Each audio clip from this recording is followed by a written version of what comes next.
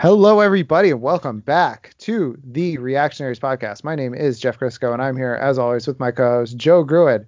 Joe, happy after Hanukkah? Yes. Post-Hanukkah? Yes. Well, you could always just say Merry Christmas, like a true American. Joe, happy holidays. I refuse to say... The war on Christmas is back, Joe. No. It's back! It's Jeff v. Christmas. Ballistic.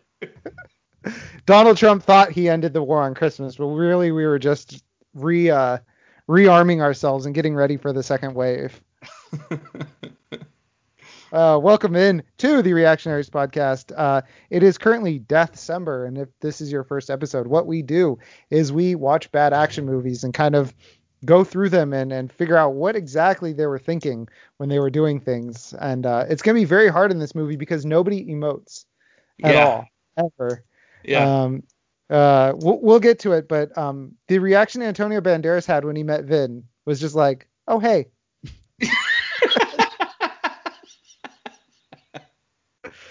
So this week's movie is Ballistic: Ecks versus Sever.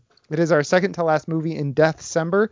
The first half of the month was Christmas movies. We did Reindeer Games and Santa with Muscles. Second half of the month, I gifted Joe Ecks versus Sever, and Joe gifted me a question mark movie, which the reason we're late is because I tried to give Joe the wrong address, which the first time I've ever done that. I've lived this place for 3 years. And then I went to go pick it up from FedEx, and they were like, can't do that. What are you doing? So by the way, it was so wrong. It wasn't like sometimes you'll do like 7416 and it's actually 7461 or something. This was like 5039 and I don't know what's your I don't know what I did. If I'm being perfectly honest, I was looking at it like at first mash the keypad with your fingers and then send it. When you texted me, you're like, is this your address? Because they say it doesn't exist. I was like, Joe, how did you screw up my address? And I checked in the text messages. I was like, oh, I screwed up my address. That's on me. Oops. My bad. Because you were like, yeah, is this it? Because it says it doesn't exist. And what it is it's the first two digits are one off. That's such a weird. So I was like, a weird way to screw it up. I'm sorry. But I was like, oh, Joe must have just written it down wrong. But who was like, all right, 6. Let me just write down 7.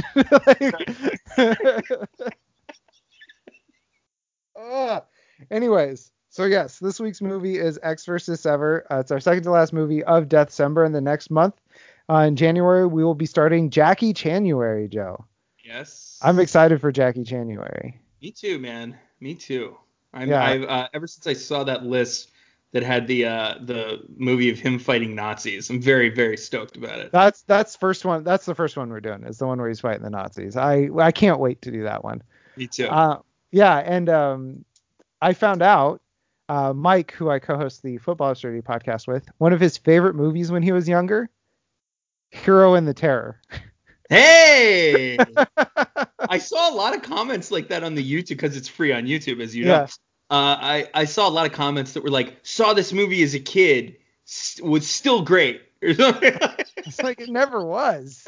There are people who are locked in this alternate reality where that's just a great movie. It's not. Anyways, that was part of Northvember, our month last month. So, Joe, Ecks versus Sever, your wonderful gift to me. Are you ready to get into this? That is your wonderful gift to me. Oh, that's right. No, you watching this is your wonderful gift to me. Correct. Which I did 3 times. 3 times? Yes. I watched it 1.5 and was like, this is fine. I don't need to watch this anymore. There's no more to take from this. So let's dive into the financials, yeah? Sure. Budget for this movie, $70 million in 2002, I believe. Yeah, it was. Well, it was made in 2001 because remember, Joe, 9/11. Yes. Right. And then it was released in 2002. Yes. 2002. So $70 million is a decent amount of money for back then, I think. Yeah. It was before the big summer blockbusters of the Avengers and stuff like that. It was a good chunk of change, and it got greenlit because of the Matrix. They're like, we need to find another Matrix, so they were just throwing cash at stuff like this and Equilibrium and. Except they didn't have any of the sci-fi elements in this. Joe, they had a robot that gave you a heart attack. Okay, fair enough. They had But a it was robot that if it's on the tip of a bullet that wings you on the arm, it can give you a heart attack. That is so crazy that worked. It grazed his arm, so it probably went right through, which Yeah. means the nanobot just like It's in the wall behind him. it's in the wall. It's not in his arm. Anywho, box office return 20 mil. That's a 50 mil drop. That is in Not no good. way not significant. Directed by Chaos. Not the concept. Chaos. The person. He's I believe Malaysian, and his real name is Wick Chaosananda. So I would go by Chaos too if I was in America. Chaos too. Well, Chaos as well, not Chaos too. Like he's a. Oh, okay. Like he's the I thought you sequel. meant like a sequel. So I would go as Chaos as well. Okay. Okay. Yeah. I would not. I would have chosen a different name. All right, let's jump in because I'm too excited. Ballistic : Ecks v Sever. Do we ever figure out why it says ballistic? No. They could have just called it Ecks versus Sever. That's what I thought it was called for the longest time. That's the only memorable part of the title. Yeah, and it's because Ecks versus Sever, it's like it's not an established franchise where you have to like differentiate between Ecks versus Sever. They're like the first one. Right. But interestingly enough, did it not feel like they were trying to do a franchise? It kind of felt like it, yeah, because it was like this is like the two. It's almost like Hobbs and Shaw-ish. A little bit. Yeah. Where it's like the two guys who are enemies, they They're learn to work. adversaries and Yeah, they they learn together to work together. Through against mutual, the common goal. yeah, mutual respect. And Joe, on that end, remember I told you that I would tell you the most insane description for this movie that I'd ever heard, their intent for this movie? Okay. Entertainment Weekly did a fluff piece about it, interviewed some people involved in it. Their intent was to make a movie that was Bad Boys meets The Professional. Joe, do you think they Wow. pulled that off? Not only did they not pull that off, I can't even understand what that means in the context of this movie. There's no assassin. I mean, I guess she's. I guess they're a team of assassins, like the people that work under Gant, but you don't ever see any assassin stuff. No, it doesn't make any sense. So the professional part they whiffed on, and then what was the first? Bad Boys. Yeah, there's no black people in this movie. Well, and in Bad Boys, they're partners. Right, from the beginning all the way through. Yeah, so what? And aren't they fighting like drug dealers or something? Yeah. So there's no drug dealers in this movie. It's government officials that are corrupt, but this whole movie is the deep state fighting itself. You understand that? Yeah. Like, there's no like actual like ramifications. Yes. Yeah. No, that's true. No, it's there's nobody innocent in this movie. Well, there's nobody at risk because if the kid just like carries the nanobot, I was gonna say carries the nanobot to term, but like if he carries it, if he brings it back to Gant, then Gant just takes it out of his arm and that's the end. No one's life's at risk if no one interferes here. Yeah, and Lucy Liu, Sever, she takes the nanobot out of the kid like 20 minutes into the movie. Right. So this whole movie. I'd love to see how she talked him into that.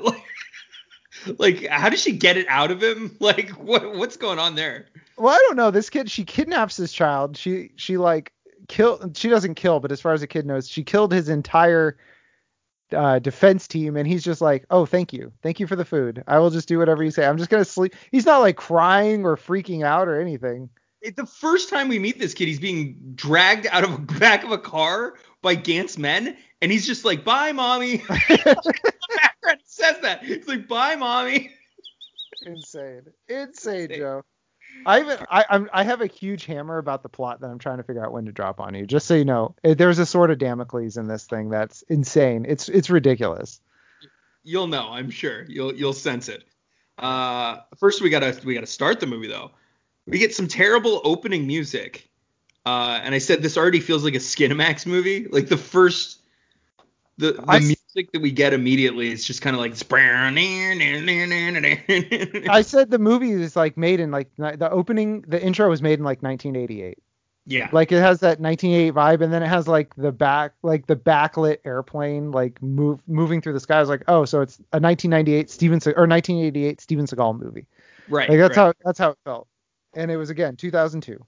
Yeah. It somehow felt cheaper though than all of the well, actually that's not true. What was that Seagal movie where he's in the Middle East?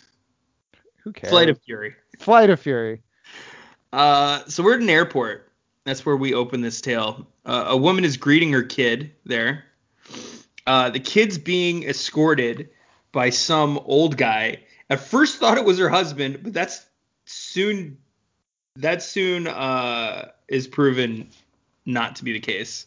Yeah, very wrong. I don't think we ever find out who this guy is. But it was weird, right? Like there's clearly a guy ushering him out of the plane, and then he's not a character in the movie. Yeah, you'd think he's like so we find out that this is, well, through most of the movie we find out it is Gant and Vin's kid. So I was thinking this is like Gant's dad. I thought that was Gant. Or like, yeah, or something, or like I was just like waiting for this character to come back, and it's just like, nope, he's never seen again. Whatever. That'd be so weird if it was just like the guy sitting next to him in the airplane. Can you imagine the feeling of dread? Just some guy. He's like, I'm coming home with your boy. He's patting him on the back and like, you know. And remember, don't tell anybody what happened. That's right. You tell somebody and something real bad could happen to you. If you tell somebody, they kick you out of the Mile High Club. Oh, jeez. So this woman pulls up to a mansion, and a guy taps her window, and we find out that her name is Vin Gant, the woman, the mother. But this guy who taps on her window is from the DIA, the Department of Idiot Assholes, or Got him. I actually didn't think it was a thing, so that's what I said. But then I realized it's the Defense Intelligence Agency. Defense Intelligence Agency. And I didn't think it was a real thing either. I was like, did the CIA like not let them license the name? Like I was so confused why it was DIA. Yeah, it's true. But apparently it does exist. So he's there to tell her that her husband wants the kid back. The husband's name is Robert Gant, but everyone just calls him Gant. Yeah, which is weird because Gant is also scheduling software that my insurance job used. So I was getting PTSD. Oh, yeah. Well, you would have because they said it like 20 times in this movie. Yeah, it's all over the place. Are the parents divorced? Okay, this is my next one. Are the parents divorced? Europe gets mentioned, but are they in Europe now, or did he just fly from there? Why are DIA agents involved? None of this is explained, except now that I think back on it after watching it 3 times, I do understand that he was coming from Berlin. Yeah, so he was coming from Berlin, and he had just like landed, I guess, in the United States. No, because they're in Vancouver, so he went from Berlin to Canada. And so that's why he wants him back. Okay, it makes sense if you've watched it, but at the very beginning, it's very disarming. I'm like, what is happening here? Yeah, it's very confusing. This movie just drops you right into the middle of the story, and a lot of times that's like an intriguing thing, but for this, you're just like, wait, who is this child? Like, why do I care about this child? Yeah, you got to pause, and you got to be like, well, wait, why would he send him back to the mom and then now want him back? And like, I think they're trying to go for something where like there's some intrigue here, but I don't feel intrigued. I just feel frustrated. Yeah, I just am like annoyed. The kid says, yeah, this is where the kid says, bye, mommy. He's being dragged out of the car. it's such a crazy scene. These goons basically are just like forcing their way into this woman's car and like dragging her kid away. And he's just has no concept of what is happening. And she's just like mildly perturbed. Yeah, she's like, I already ordered a pizza. Now I'm going to eat a whole pizza by myself. Jesus Christ. This kid's mostly emotionless, even when a car explodes in front of him. So we get a cityscape. We see them driving. Cityscape, by the way, a classic staple of the bad action movie. And then a car explodes in front of this car, and Like this a kid car just, bomb type deal. Yeah. yeah, this kid just looks at it. He's like, huh, that's not supposed to happen. I haven't seen one of those before. Yeah, and no, this kid. It sets a tone, and the mom Vin, nobody emotes in this movie at all. Yeah. She Yeah. comes the closest. Who, Vin? Vin, she Oh, comes the with closest. some tears. Yeah, she cries, but it's like Antonio Banderas just doesn't. He's just completely nonplussed. He doesn't react throughout the movie.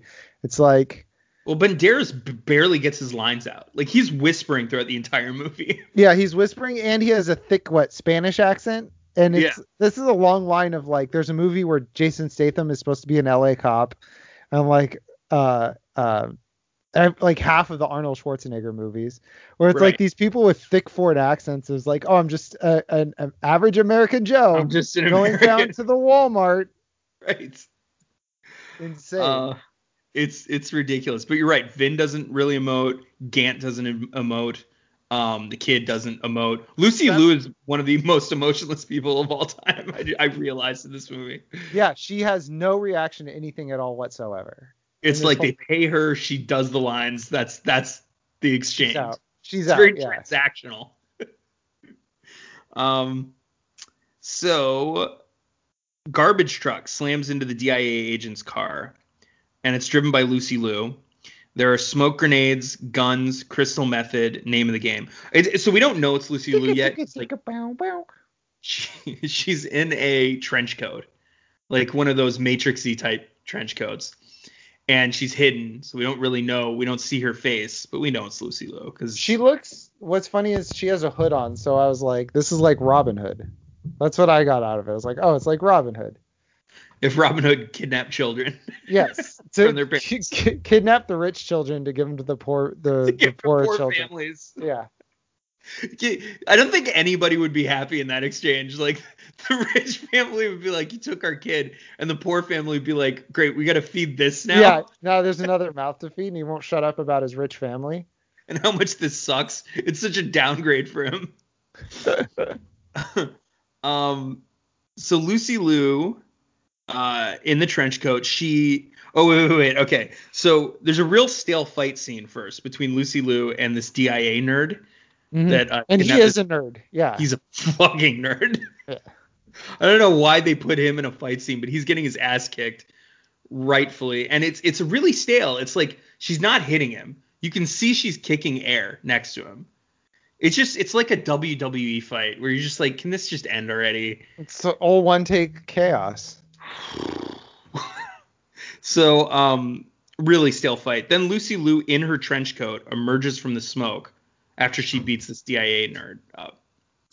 And then the kid looks super confused. Did you see the look on his face? He's just kind of like, yeah, he looks like, aren't you Lucy Liu? What are you doing here? She's like, that's right, kid.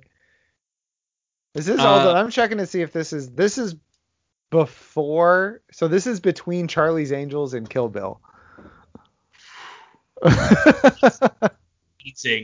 She needs to thank Quentin Tarantino for giving her any final shot at her career, because this movie was actually so bad that Kill Bill didn't even really save it. She disappeared after this. Yeah, she went to TV. But the only chance she had of getting a TV career was because Kill Bill worked. Joe, she was on the Joey Tribbiani show. Oh, wow. Jesus Christ. But then she was in what's it called? Elementary. The right. Sherlock Holmes, yeah. Right. But yeah, she kind of fell off the face of the earth for a while. I mean, Charlie's Angels was like her, Drew Barrymore, and Cameron Diaz. Yeah, Cameron Diaz. Those women all continued to have careers except for Lucy Liu. Because of this fucking movie. This is that bad of a decision. And same goes for Antonio Banderas. Banderas was like Desperado and like all these other things. And then like didn't really make anything after this. Yeah, let's see. He was in SpongeBob, the SpongeBob movie, Sponge Out of Water. Oh, he was Puss in Boots after this, but that was pretty much it. Oh, that was after. But the original Shrek came before this, right? But Puss in Boots wasn't in the original Shrek, Joe. Oh, and Zorro was after this, Joe. The second one. Oh, they did a Zorro? Okay, never mind. He mostly did sequels and then stuff I've never heard of. Point disproven. And Spy Kids 4, Joe. Spy Kids. Who could forget Spy Kids 4? He basically, Antonio Banderas, started to be a kids movie actor after this. So he just started doing it. He was like, you know what? I tried with Ecks versus Sever. I'm just going to get that paycheck now. Because like after this, half the stuff he was in was either it'd be great like if the producers of like Spy Kids 4 came up to him and they were like, hey, you were kind of like funny and goofy and corny in that Ecks versus Sever movie. He's like, one where I thought my wife died for most of it. Yeah, exactly. Yeah, hilarious. You were a hoot. Yeah, but after that, he was mostly in Puss in Boots spin-offs from Shrek and Spy Kids movies. Interesting. Yeah. Interesting career path for one Antonio Banderas. But at this point in the movie, he's in a bar and he's dripping water from his rain-covered jacket all over the floor, which is crazy rude. Yeah, that's ridiculous, dude. There's coat racks for a reason. And there's like a storm happening on his jacket. Like it's just like it kind of scans up from the floor and you're just seeing like you think it's outside because it looks like somebody spraying something down with a hose when they show the shot. Just water dripping off of it everywhere. It's absurd how much water is coming off this jacket. And two FBI guys walk in and they ask for Jeremiah Ecks, but he says it's not him. But it is. Yeah. This is Jeremiah Ecks. He lied to them. He's also former FBI, as we find out. And one of the FBI, Addis. Okay, I saw it as Ad is, but his name is Addis. Yeah, that's his name. Gets handsy and nearly gets him and his partner killed by Ecks. Yeah, and he's like, so they want Ecks to, they're supposed to bring him in, right? Yeah. And they're like, we can do this the easy way or the hard way. They're like, well, what's the hard way? It's like, well, the guy that wants to talk to you is like right here. Really, we don't need to be here. Right. Because he's like, Julio Martin wants to talk to you. He's like, Julio Martin? Okay. Yeah. And Julio Martin's like 8 feet away, just like in the corner. Yeah, right. So like, what are they gonna do? Are they gonna like take him outside and then leave? like they're gonna like rough him up and then move him down like 4 bar stools where Julio Martin's sitting. It's ridiculous. Like that's the hard way. Yeah, it's so stupid. They say they were sent by Assistant FBI Director Julio Martin, and then of course he shows up. As we said, he kind of walks. He's already there. Yeah, he's there, but he's like walking in from the shadows of the bar. Yeah, if this was like a well-lit place, it'd be like, Julio? Yeah, before the scene ever started, we'd be like, hey, Julio. Hey, come over here. Let's have a drink. Wow. Martin plays a recording of Vin and says that she's alive, which is one of the few things I actually already understood at this point in the movie. It's like, yeah, I get that she's alive. Yes, that's confusing. When I was watching this, I like rewound to the beginning. I was like, is this supposed to be a reveal? Like she was the lady at the first. Like I watched the first like 10 minutes of this movie again because I was like, wait, didn't we just leave her? Yeah, because he says Vin's alive. He doesn't say your wife's alive yet. Yeah, he says Vin's alive. I'm like, yeah, we know that. But X thought she was dead. And then also we find out it's his wife, which that's confusing, right? That's something that confuses me throughout the film. It's like, how did this relationship work exactly? Well, they were married, and then he thought she died. She thought he died. Neither one of them like went back to the house at the same time, I guess, and then just moved on with their lives. Okay, but also, do you think they were married prior to the crash or to the explosion? Because that scene plays out in the flashback scene. Yeah, they were married. Really? Yes. I don't think they were, man. I think you need to go back and watch that scene. Well, they have their spoiler alert, they have a kid together, and you can only have a kid if you're married. So. Oh, good point. Good point. This podcast brought to you by the religious right. But here's the insane part is he's like, I saw her die. And Martine's like, you saw an explosion. He's like, we had a funeral. It's like, you saw a closed casket. Casket. Did Gant like act as Antonio Banderas, like the next of kin, like No, he must have paid for that funeral though, right? yeah, like the logistics of this funeral don't make any sense. And like, and then he hid it from his wife. He's like, hey, hon, I gotta go out and get some milk. And then he goes to like her funeral. yeah. And at the same time, he's a law enforcement agent. He's a Leo. Somebody would be like, hey, the craziest thing, that explosion with your wife's car, there's no body in there. Right. Also, we've seen Vin walking around town like all the time. Yeah, they're both in Vancouver. It's wild. No, they're not. They're not both in Vancouver because Ecks has to fly to Vancouver. That's right. Right. Yeah. Ecks is somewhere else. But yeah, so they're like, okay, she's been dead for 7 years, and they're like, okay, we picked up her voice on a cell phone sweep. Yeah, so she moves to Vancouver, and that's enough for the FBI to lose track of her. Yeah, but then they find her with a cell phone. They're just like, oh, this person we think's dead. Do a voice, like scan all cell phone data for her voice print. And at the same time, they're like, okay, we found her, but we don't know where she is. It's so weird. Like, why? Using cell phone GPS is like a less advanced technology than like finding her via voice print. Like, if you should be able to do one, you should be able to do the other. Totally. Especially in 2002. Like, you're not... Cell phone track or GPS tracking was not that great back in 2002. Yeah, but you could be like, oh yeah, we found her cell phone. It was pinging off of these 3 towers in Vancouver. Right. Yeah, they could do cell phone stuff back then. I don't know. I don't understand how they lost track of her. I don't understand how they lost track of Gant. Yeah, Gant's just like in the FBI still.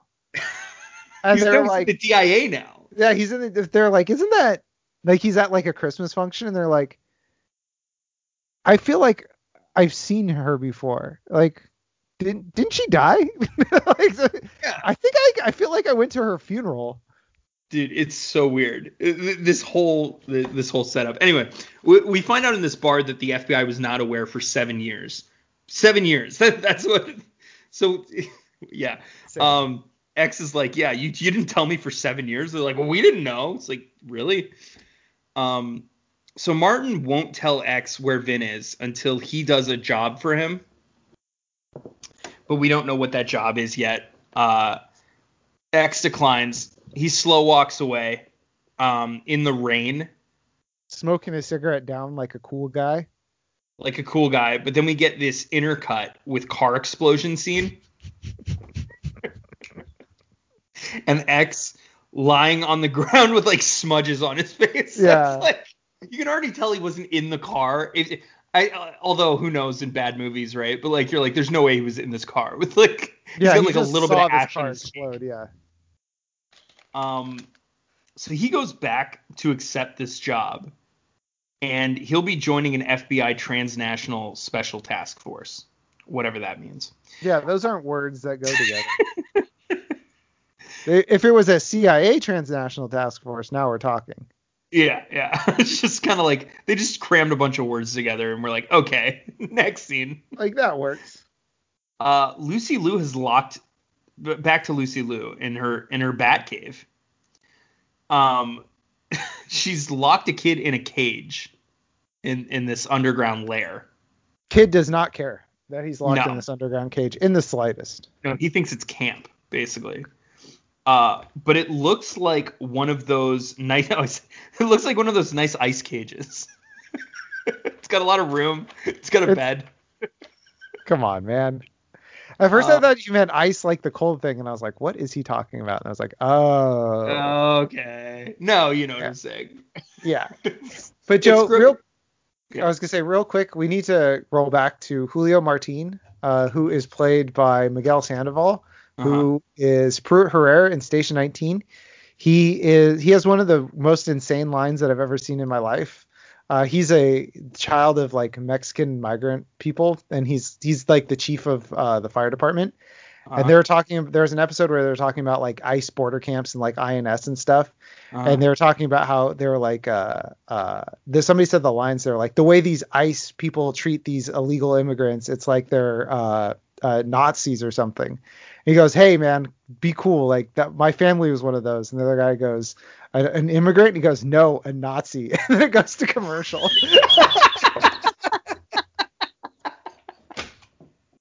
what a cliffhanger. Yeah, it's one of the most insane things ever. Holy shit. Shout out to Station 19 for that. The thing that I made Kate like I don't really watch it, but Kate was watching it. I was like, you need to rewind that. I need to watch that scene. So he was Spanish. He's very clearly Latin American. Yeah, he's supposed to be Mexican in Station 19.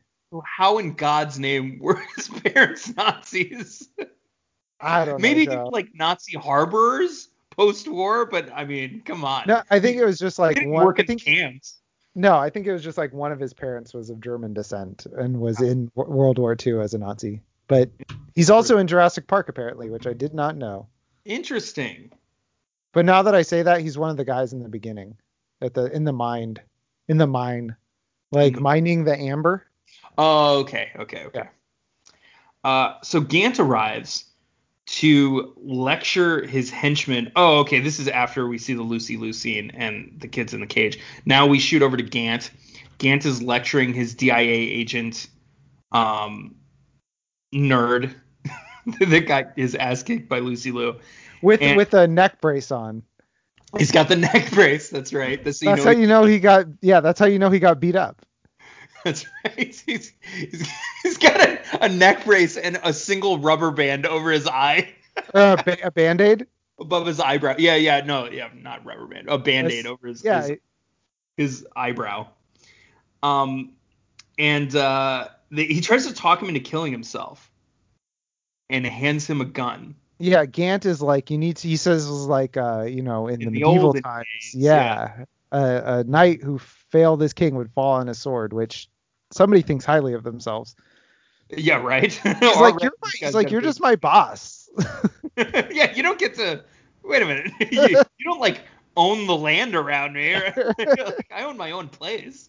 That'd be great. If I got a bad claim review, and my boss would bring me in and be like, in the old days, when a knight failed his king, it's like, wait, I'm a knight now.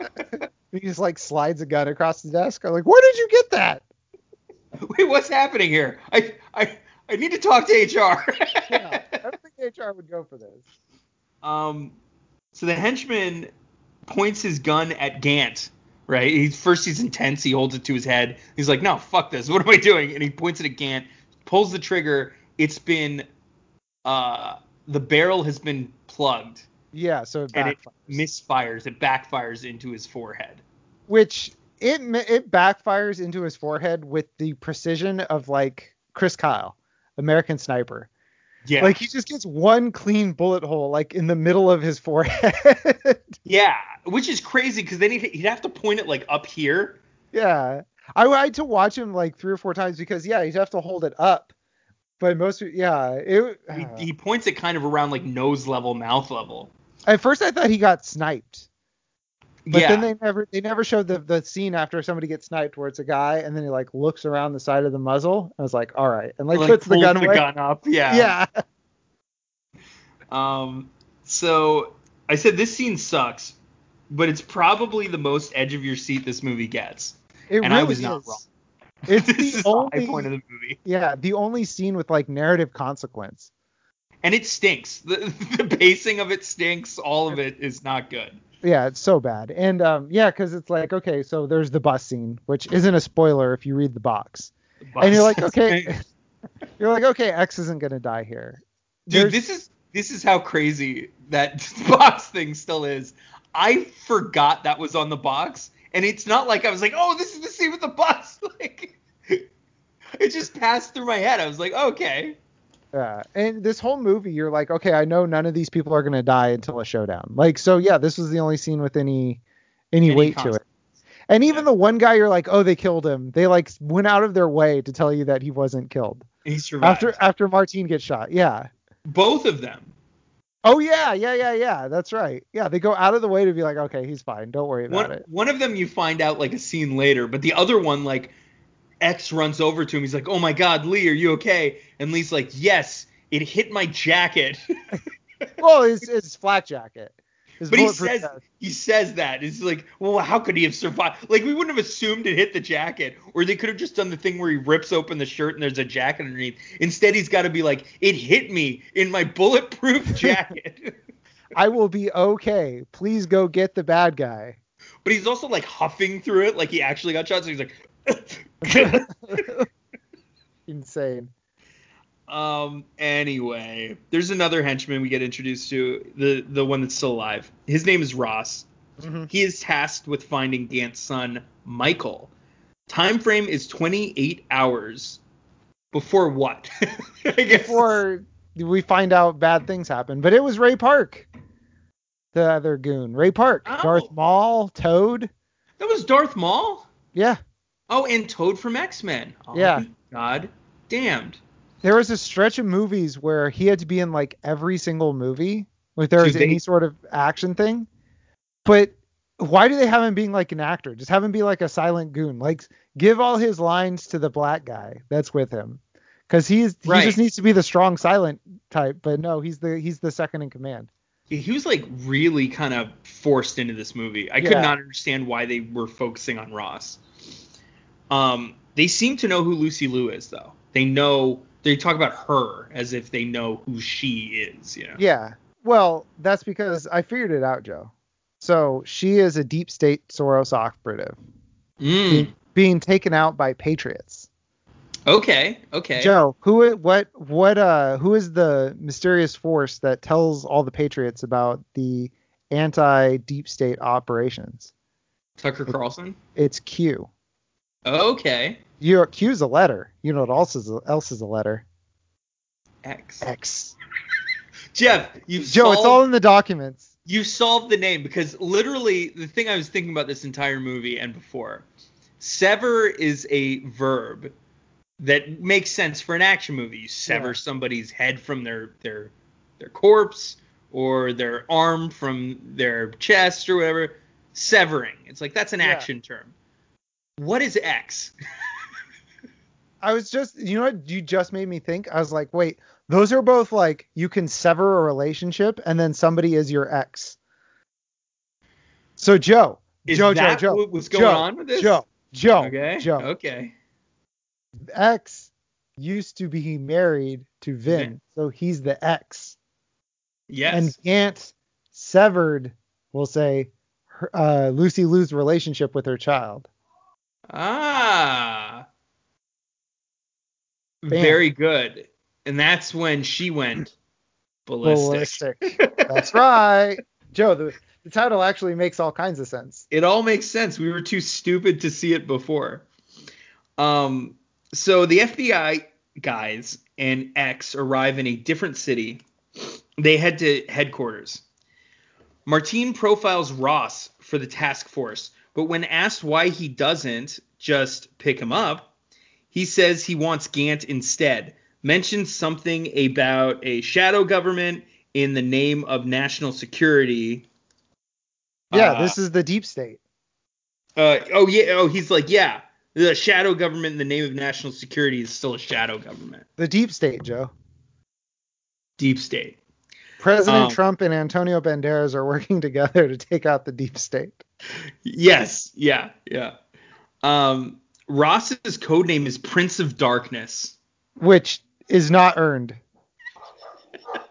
It's not even close to being earned. Yeah, you get a name like that, dude. You better have a scene where you're like torturing somebody to death. Yeah, he just kind of like mulls around and is just like he talks in walkie-talkies and he like is like Martine knows him. Like yeah, Martine he's just like mean to Martine. Martine. Shit with him. Like that's all he does. Martine is mean to him. Well, that's true. Ross is just kind of like, I want to leave, and Martine's like what, for another latte? Am I right, guys? We got the Prince of Darkness over here. Drinking lattes. Gant's latest acquisition is a device that can give a person a brain aneurysm or a heart attack. I like the idea that there's a little dial on it. Hey, you want to give him an aneurysm? You want to give him a heart attack? You want to give him a little of each? A little bit of each, somewhere in the middle. A swirl? Maybe A little kind swirl? of a little stroke thrown in there, maybe. Yeah. And it's done via nanobots that like get injected into this. A nanobot, One. really. It's just like one single nanobot. So if that fails, you're fucked. Yeah, it's one nanobot that then like grabs, because we get animation of this. It like grabs your vein or your artery or something in your lung and then injects something in it. Yep. Joe, it doesn't make any sense. And that either goes to your brain or your heart. Yeah. Or your heart. It's one just like either one. Whichever they decide to do. But here's the thing, Joe. They have one nanobot. Yes. So the whole crux of this movie is to stop one person from dying. Right. Which, if this guy's head of the DIA, could probably have just anybody killed. Just have him kill. Well, Joe, that's the problem. Is humans don't want to kill other humans, so that's why they have the soft kill device, which is what this you don't get that sense from this movie, by the way. No, humans don't want to kill other humans. No, there's people trying to kill. Lucy Liu, one of our, we find out, protagonists, tries to smash a bunch of henchmen with a stack of cars. Right. these are the good guys. Right. Yeah. The other one, Ecks, blows up like 4 of them with a tripwire. There is already a body count that would equal the body count if Ecks and Sever fail in their mission, because the goon in the neck brace kills himself and goes to shoot Gant and dies. Yes, with the misfiring gun. So there's already a body count in this movie that matches the entire body count of if this device gets out. That's true. Joe. That's very true. Joe. Yes. So, and actually those 2 FBI guys almost died. Like Ecks had his like hand around the throat of one of them, the nice one of the 2. Gant stole the device from a lab in Berlin. Then torched the lab. But first, before I get to that, code name Soft Kill. Okay. Yes. Was that your way of saying go? Yeah, he torched a lab in Berlin. But it's called Soft Kill, but I just realized this isn't an FBI matter, Joe. Something was stolen from a lab in Berlin and taken to Canada. Yeah, and we don't get any German officials or Canadian officials involved in this. No Canadian officials, That's right. No Mounties are coming up going, all right. We're in charge here. You guys. All right. Don't mean to be rude, but we're in charge here now, I believe this is our jurisdiction, Luis, one of the agents, made the slideshow and is promptly dismissed once it's finished. Yeah, they're like, thank you. Please get out of here. Luis, you can leave now. Luis just packs up. She's been here before. She's like, all right, if you need me, I printed out. Actually, no, we're trying to save the environment. I emailed you each a copy. That's right. Let me know if you don't get it. Here, this is my email address. Write it down. Also, it's Trent's birthday in accounting, so we're all going to have cake at 12. Yeah, and there's a card going around, so make sure you sign it. If you can, if you'd like to say something, at least put your name on it. This paves the way for Special Agent Harry Lee, who will become X's partner for the remainder of the film, kind of. Yes. And then he does the best thing, which is we're about, what would you say, 25 minutes into this movie? About 20, I'd say, yeah. He recaps the first 5 minutes. Yes. As if we weren't there. Yeah. So he shows Ecks footage of the kidnapping of Gant's son, but they know nothing about Lucy Liu. They're like, who's that woman? But they kind of guess at it. They're like, probably ex-DIA. Yeah. And then we find out that the DIA was doing child smuggling out of China. Because of their one-child policy. So any girls that were born in China were kind of like tossed up to the DIA and like Yeah. turned into super soldiers. And then, yeah, we find out that they kidnap these children from China, save them from death. Then they smuggle them to the United States to presumably black sites to do the American, like, lady baby version of the freaking Spartan bulgogi thing from 300, where they just like send them out in the woods to train how to eat and like don't feed them, so they like fight over scraps of food. Right. Yeah. They turn them into like cold or cold emotionless killers, which Lucy Liu nails. She nails Well, it. Joe, she does a great job doing that. But these are the good guys. No, the DIA are the bad guys. Well, the DIA presumably are the good guys because they're. The FBI are the good guys. Oh, okay. But it's just like, but Antonio Banderas just like knows everything about this program. Which is weird. It's Yeah. very weird that he knows anything about the DIA because he's an FBI guy. Yeah, it really feels like this should be like top secret. The child smuggling / raising them in a life of misery, so they're cold-blooded killers. Right. Well, not only top secret, but like priority number one for America to get under wraps. I think is something that they should get on. And you just have rogue agents who haven't been in the thing for 7 years, just like being like, oh yeah, I know about that. The agogi, yeah, the Chinese lady baby agogi, yeah, we do that. Yeah, we do that. Well, we don't do that. They do that Yeah. over at the DIA. We find out that the whole reason Ecks was brought in was to find this woman with no leads, which is absurd on its face, by the way. They're like, we have no leads. Find this woman who we don't Yeah. know. Like, Yeah, oh, okay. find this woman we don't know. Also, you have no contacts. You've been out of the game for years. You're FBI, so you could only work nationally. But Yeah. we're in We're Canada. going to send you to Vancouver. Yeah, we're gonna send you to a foreign country. And oh, by the way, if you screw up, this child will die. Good luck. Good luck. Also, the kid might be yours. Good Yeah, luck. have fun. No, it's okay though. He's part of a you said like they sent him to Vancouver. He's part of a transnational task force. Yes. Okay. Sure, Joe.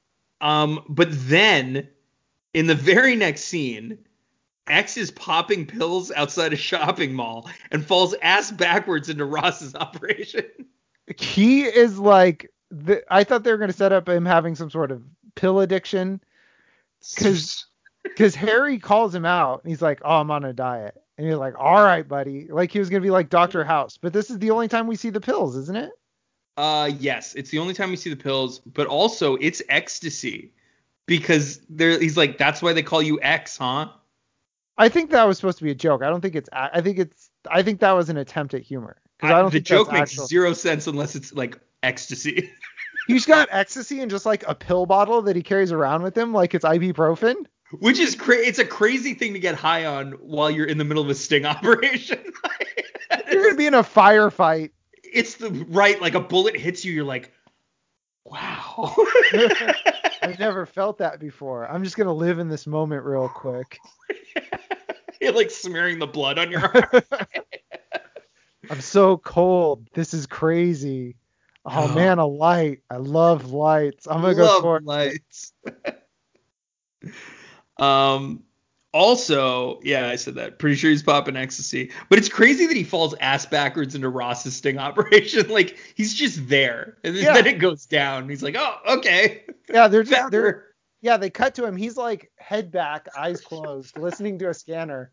And they're like, oh, we have somebody at the Vancouver Public Library. And he's like, that's her. Let's go. Like, found her. Yeah. Like he's like snaps out of a drug comatose. So he's with Harry, who Julio Martin knows.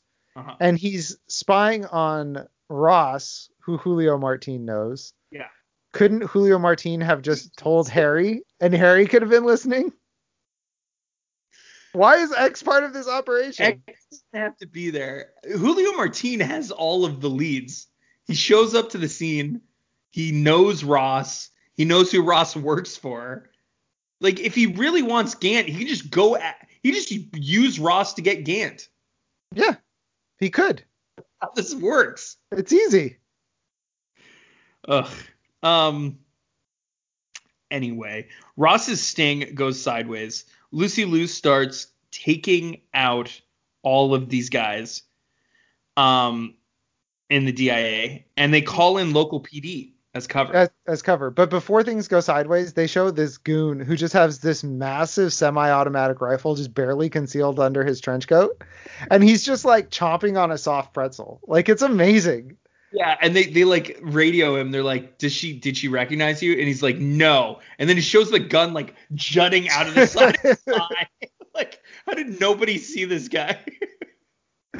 Oh man, yeah, it's like, dude, she's like 4 feet from you. Just carry a pistol. It's fine. You don't need this long rifle. Right, it's crazy. You could also, there's like concealable automatic weapons, like an Uzi. Yeah, exactly. You don't need this long rifle, this semi-automatic long rifle. Crazy. It's crazy. So Lucy Liu blows a guy off a building. Oh, wait. Hold on. No, you jumped ahead, Joe, and that's what we need to talk about. Lucy Liu tells a civilian to run into the line of fire, putting his life at risk. Did you notice this? Well, yeah, Joe, because they need to stop Gant and his device that will kill one person. So to do that, Lucy Liu will sacrifice this other one person. Lucy Liu looks at this guy who's like ducking his head. And I think it's a moment where you're like, oh, she's supposed to be a good person. But she's like, run. She just says run and points in a direction. And the direction is out into the open of 50 guns aimed at this one spot where if anything moves, they're going to lay waste to it. Well, you know what? She has to look out for number one. She has to look out for Lucy Liu. For number Liu.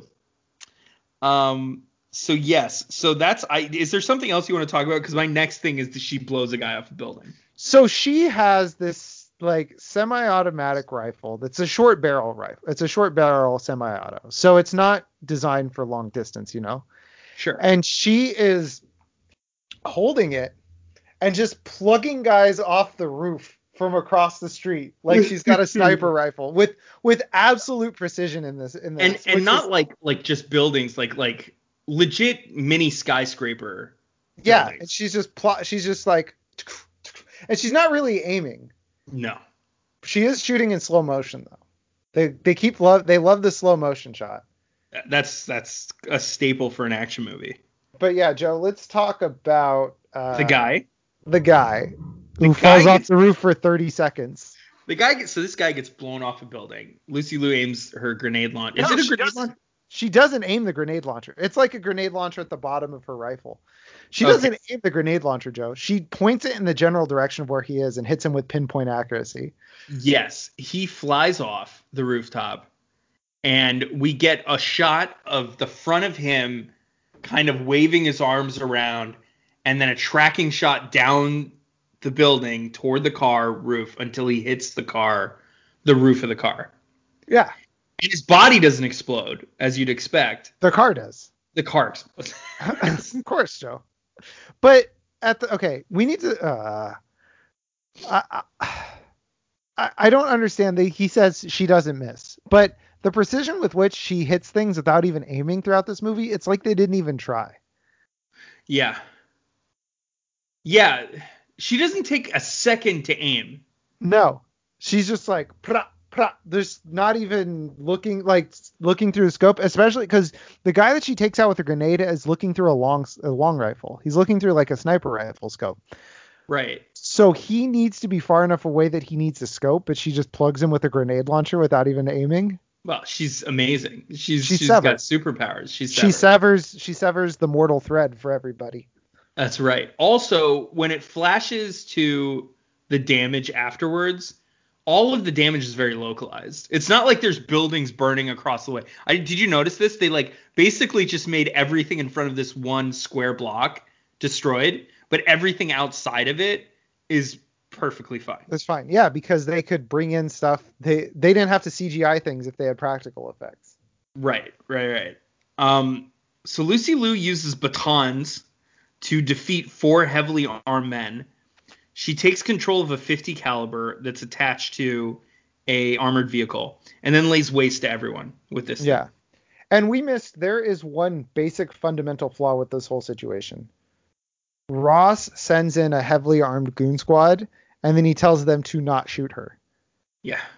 What is his game plan here? Well, She is because if they shooting shoot to her, kill. then the kid, she can't get the kid back. She's shooting to kill, and she's like, I'm not taking any fire. Yeah. So, and they say that at the beginning. They're like, she knows that you won't kill her. Yeah. So what is the point? The scene doesn't need to exist, except for to get Julio shot. I mean, they should have trank guns. That's what I was thinking during this whole thing. Yeah, especially when she has the batons and is just taking out like 6 guys one at a time with the batons who are all like standing next to her with guns. One dude comes up, pops her in the back with a trank, and she's Or done. a taser. Or a taser. Or tear gas. Or anything. Come on. But yeah, she's just having fun. FBI arrives way too late. But just in time for Martine to insult Ross for drinking lattes. That's right. You, Prince of Darkness. You love your mocha frappuccinos, don't you? You queen of darkness. With your lattes. He just breaks. He's like, Prince of Darkness, huh? And then he breaks off into the Dennis Leary, like, mochaccino, frappuccino, Al Pacino. Yeah. What are you talking about? When was this movie made? Dennis Leary just shows up. He's still dressed like his Demolition Man character, like a future hobo. Right. We find out they're in Vancouver for the first time. Mm-hmm. Ecks tells Julio to pull his men out of the area based off a feeling. Says she'll retaliate, which is it's a weird scene. He's just kind of like, Julio, pull everybody out. And Julio's like, why? It's over. Like this would be a huge mistake to pull out now. We got to ask questions. We got to search the area. He's There's like, so no, many witnesses. pull your men out now. And he's like, why? He's like, a feeling. It's like, wait, no. That's not how this works. That's not how this goes. But then jokes on Julio Martin. Yeah, because she does retaliate. I said he ends up being right somehow because she's stuck around to shoot Julio for some reason, then runs. I don't know what her problem is with Julio. She should have no issue with Julio. Like she straight up, she just straight up pops him and then takes off instead of just leaving. Yeah. Like it's not like he's following her. It's like she's just standing in the middle of the alleyway and I was like, oh no, my plan didn't work. But this is a plot device clearly to get to the chase scene. Oh, but they could have just had a chase scene. Like, instead of this whole scene where, like, Ecks is like, oh, she'll retaliate, and then Julio gets shot, Ecks could have just seen Sever and run. Like, just chased her.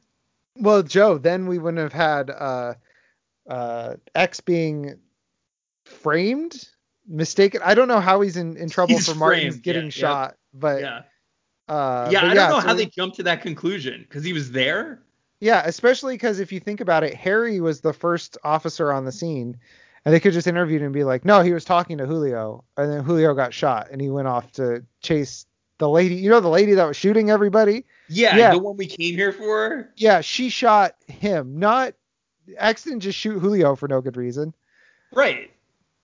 It's so stupid. It's like such a bizarre, I don't know. He ends up, she runs past a guy trying to get some action, and he calls her beautiful, and then she breaks his nose for it. Very weird scene here. She doesn't run past him. He's like in an alleyway, and he like comes out of the doorway or out of the entryway, and is like, "Hey, beautiful," and she just pops him in the nose. But he's like trying to get some action with this other girl beforehand. Yeah, he's a horn dog. But here's my thing though, Joe. We skipped past it. Julio is like, she knows where your wife is.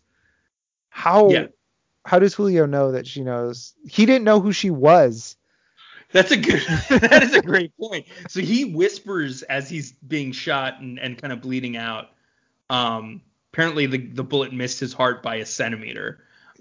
Joe, the bullet was exactly where it was supposed to be because she doesn't miss. That's right. She knows the exact diameter of this man's heart. Of his heart, that's correct. And can miss it by a centimeter. But anyway, he does tell Ecks that she knows where your wife is, which is a great point. Did not process with me. He literally just said he doesn't know anything about this person. He said they brought Ecks in to figure out who this woman is, and he gets shot, and he's like, I bet he knows where his wife is. He says she. I meant she, yeah. I bet she knows where his wife is. Right. X arrives after she's beaten up this horn dog. And he yells, this guy who just got his nose broken yells, "I didn't touch her," thus concluding one of the most poorly executed ham-fisted jokes in film history. Like, you can tell this is a joke. Yeah, You're supposed to laugh at all of this, but it's so poorly executed that it's just an uncomfortable cameo by these two makeout artists. It feels like you should read on like Wikipedia or IMDb. It's like, oh, the movie's director and his real world wife cameoed in the scene, because it's so pointless and so poorly executed. And so it's like, but it feels like one of the scenes where like, well, we have to have this in the movie. And it doesn't even make any sense. Like, is the guy saying he didn't touch Lucy Liu, or that he didn't touch this girl he's obviously groping? I think the girl that he's obviously groping. It's crazy. Lucy Liu bursts out of a garage at this point in a yellow Mustang that's like 10 plus years old. Did you notice this? This Mustang might actually be from like 1982. And Joe, according to the IMDb for this, or the Wikipedia wanted to, this is supposed to be a cab, like a contemporary cab. It's a Mustang 5-liter. You could see the 5.0 on the side. Yeah, but it's supposed to be a taxi cab. It's so weird. But it's like the ugliest Mustang they could find. It's got like the most heinous backlights and like it's awful and station wagony. But this is going to be like the escape car. This is the cool car they're promoting in this movie. Yeah. This is the Charger. This is Dom's Charger of Yes. Ecks versus Sever. It's the 1982 piss yellow. The kids were clamoring for the Ecks versus Sever Mustang taxi cab toy that Christmas. It was all over the place. Those and Furbies. That's right. Yeah. So this immediately crashes into she immediately crashes into a parked car after she hits X, and he flies over the hood. Yeah, well, X shoots out her tires, which if he didn't shoot out the tires, he could have just waited, because the car didn't swerve. No, it went straight into this other car. Yeah. Jeff, Asian women drivers, am I right? Am I right, folks? Am I right, folks? Got him. Sorry. Lucy Liu escapes the crash, but X corners her in a warehouse. I also like, before we get to this, how the car flips over and she's like, that scene, I don't know, that shot where she's like, it lands and you see her head it's upside down, and she's like, oh. And then she somehow like gets the drop on getting out. Yeah, like without making a noise. Yeah, it's so bizarre. But then X ends up ahead of her, because this is where he lies in wait. At the warehouse. Yeah, at the warehouse. So she got the drop on him. He didn't know where she was, but he just waited in the warehouse for her. Yeah, I guess he just kind of like estimated that she would be there. Yeah, which I guess that worked. Sometimes if you've ever watched like a streamer, like a video game streamer, they do that kind of stuff too, and I'm always curious how they know. Like, oh, this person's going over here. I'm like, oh, interesting. X has played this game before. X is Sever. No, you're right, X. Yes, yeah. X has played this game. Sever's the noob. It's why he does the shoot. That's a dance the kids do, right? I don't know. That's a Fortnite dance? I don't understand. I don't understand what you're saying. with TikTok star Charlie D'Amelio? I'm a cool kid. Hello, fellow children. Hello, fellow children. What weekend plans do we have this fine eve? Do we plan on doing any drugs or other drug paraphernalia? Dude, you'd be such a cool high school sting operative. Lucy Liu escapes crash. Corners her in a warehouse. She escapes though, this warehouse. Yeah. Because Lee pops in, like, put your gun down, and X stupidly is like, Lee? Oh my God, is that you? Crazy seeing you here. And then Lucy Liu takes this opportunity to shoot Lee and then run. Yeah. Exactly what you would expect to have happen. But he survives. So that's good. Lucy Liu and X face off on a pier. Okay? Mm-hmm. And he tosses his shotgun to draw his handgun, which gives Lucy Liu a chance to disarm him. So Yeah, he's got a shotgun. This needs to be explained. He has a shotgun pointed directly at her head or her chest. There's no way she's going to.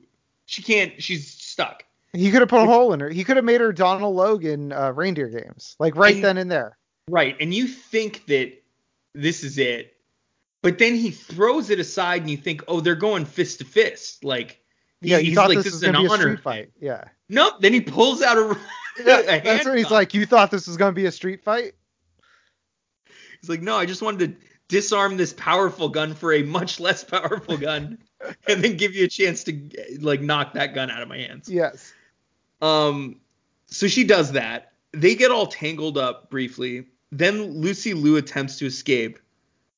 Wait. Before I get to this point, they get tangled up, which is weirdly choreographed. Where at one point, like Lucy Liu, like X's gun is being pointed at Lucy Liu's butt, kind of.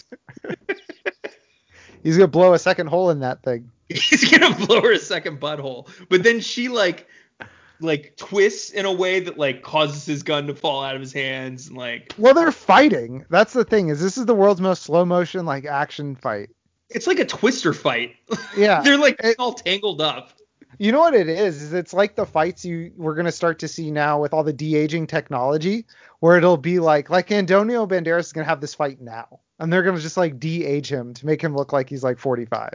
Yes. Or it's just like, it's like Seagal fights, but both people are doing the Seagal moves. This de-aging deep fake technology came just in time for Ballistic Ecks v Sever 2.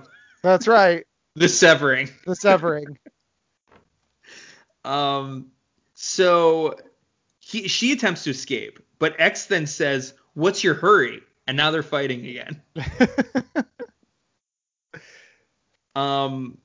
So DIA arrives to watch them fight and almost kiss. So there's a point.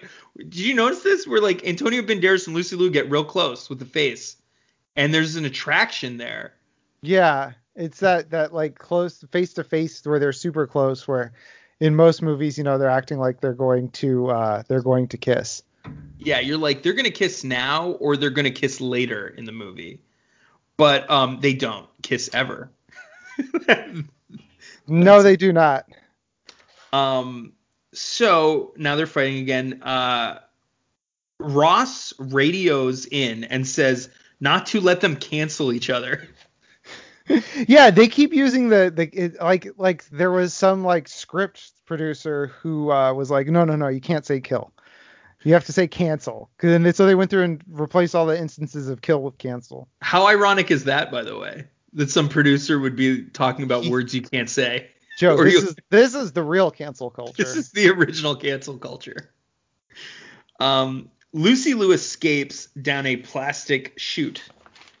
I don't know what they're called. I don't know what that's for. It must be for rubble, right? Yeah, it's for trash. It's so you can throw the trash off and it like siphons into the dumpster. When you rip apart a building or something. Yeah, exactly. X is about to smoke in Len's house. Okay, so now X is at Lee's house, not Len's house. X is at Lee's house. He's gonna smoke, but Lee's creepy daughter stare shames him out of it. Mally. By the way, I'm pretty sure this girl's a ghost. Joe, we skipped over the part where they're waiting for Ross, and Lee shows X the picture of Mally. Of his family. Yeah, he's like, this is my family. And when somebody shows you a picture of their family, you're supposed to go, oh, what a nice family. And X goes, do you love them? Yeah, right? Do you love your little girl? He's like, yeah. Yeah, of course I do. Yeah, of course. He's like, then get out of this game. Yeah. Okay, but all right. He's so like, wait, so you want me to quit my job? Because I love my kids? How am I going to feed her? You'll figure it out. Don't put you could put a murder bug inside your kid, a murder bot, and then try to sell your kid for food, a little of that. A little gift to the Magi. Joe, so let's go back to the present with Mally being creepy staring at him. What is he taking apart? He's taking something apart? He's got like a little metal contraption that he's just like disassembling. I thought it was a lighter that he was going to smoke. Is that what it was? He It has a looks cigarette in his mouth, and he's okay. about to try to smoke it. I It think it's looks just like a metal lighter. maybe I was just hot. Maybe I was just popping some of X's pills and I think this is where you were high on ecstasy. could have been, Which, Joe. I just carry him know, around in a pill bottle with me. super jelly because I watched this sober. Lee emasculates Ecks by telling his daughter that Ecks got beat up by a girl. He like whispers it to her, and she's like, tee. She like smiles and points. Like, you're less of a man. Joe, in this scene, did you have beats where the ambient audio just like dropped out, or is that just my DVD? I think I had that happen a few times. Yes. So okay, so that's in the movie. Okay, I had to ask because I thought it was my DVD skipping. And I was like, wait, you mean I have to get another copy of Ballistic Ecks versus Sever? That's how they get you. If you buy when like they realized it wasn't selling, and they were like, we're gonna have to put something in here.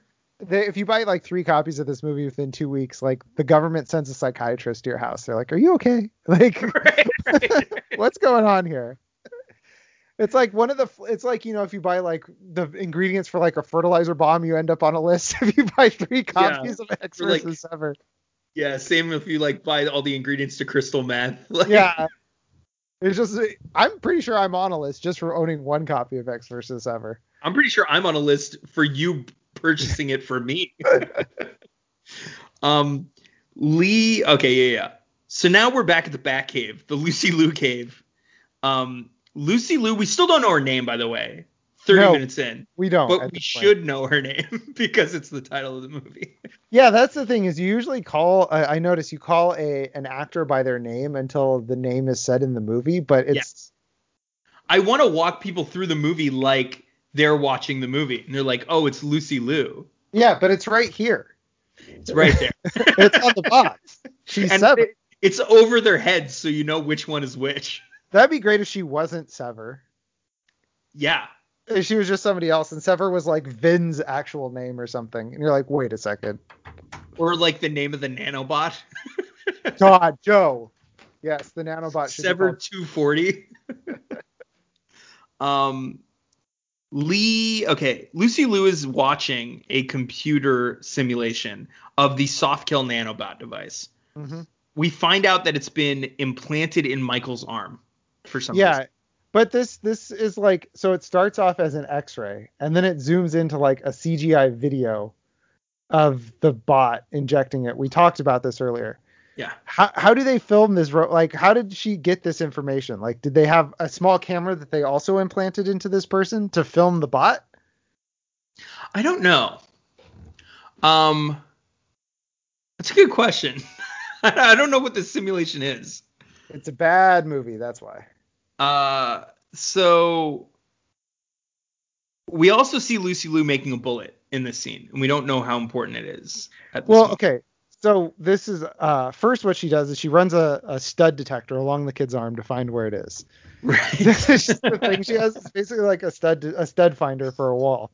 Right. And then so when she builds the bullet, so she's got it on like a specialized like a little like device. So it's like almost like a can, and it has the bullet very delicately like screwed in there, and she like very delicately like puts the bug. So she injects the bug, and she like very delicately unscrews it from the thing, and then she picks it up with the forceps all very delicately. Right? We saw her do all this. Yeah. And then she just holds it in her hand and is like, huh, okay. And just like, she does all this very delicate movement. Then just is like, all right, sounds good. And just like starts like shaking it around in her hand. And then she clips it into a gun and puts the gun in like a safe box. Yeah. So I don't know how, like, if it's sitting on the tip or like what the deal is. I don't either. I'd assume that she baked it into like a hollow point or something. Maybe, but she takes the thing and just kind of like with a syringe. With the COVID. How do you inject a bullet? How do you inject a bullet with something? Joe, what if the COVID vaccine is just injecting the soft kill device into everybody? Ooh. What if patient 0 got shot in the shoulder? What if that's how, Jeff, what if that's how COVID is actually spread? Because have you ever actually seen someone get COVID? Because if you did, you would see someone get shot in the I had COVID. I had it. I did not get shot. That's how they give you COVID. That's how it's actually transferred. It doesn't survive on surfaces or in the air. You get shot in the chest or shoulder. The government just made me think I had COVID. And that's why like the range of outcomes for people with COVID is so like wide, because it could be a heart attack or a brain aneurysm. One of the two. So Lucy Liu and Ecks are simultaneously reading each other's FBI profiles.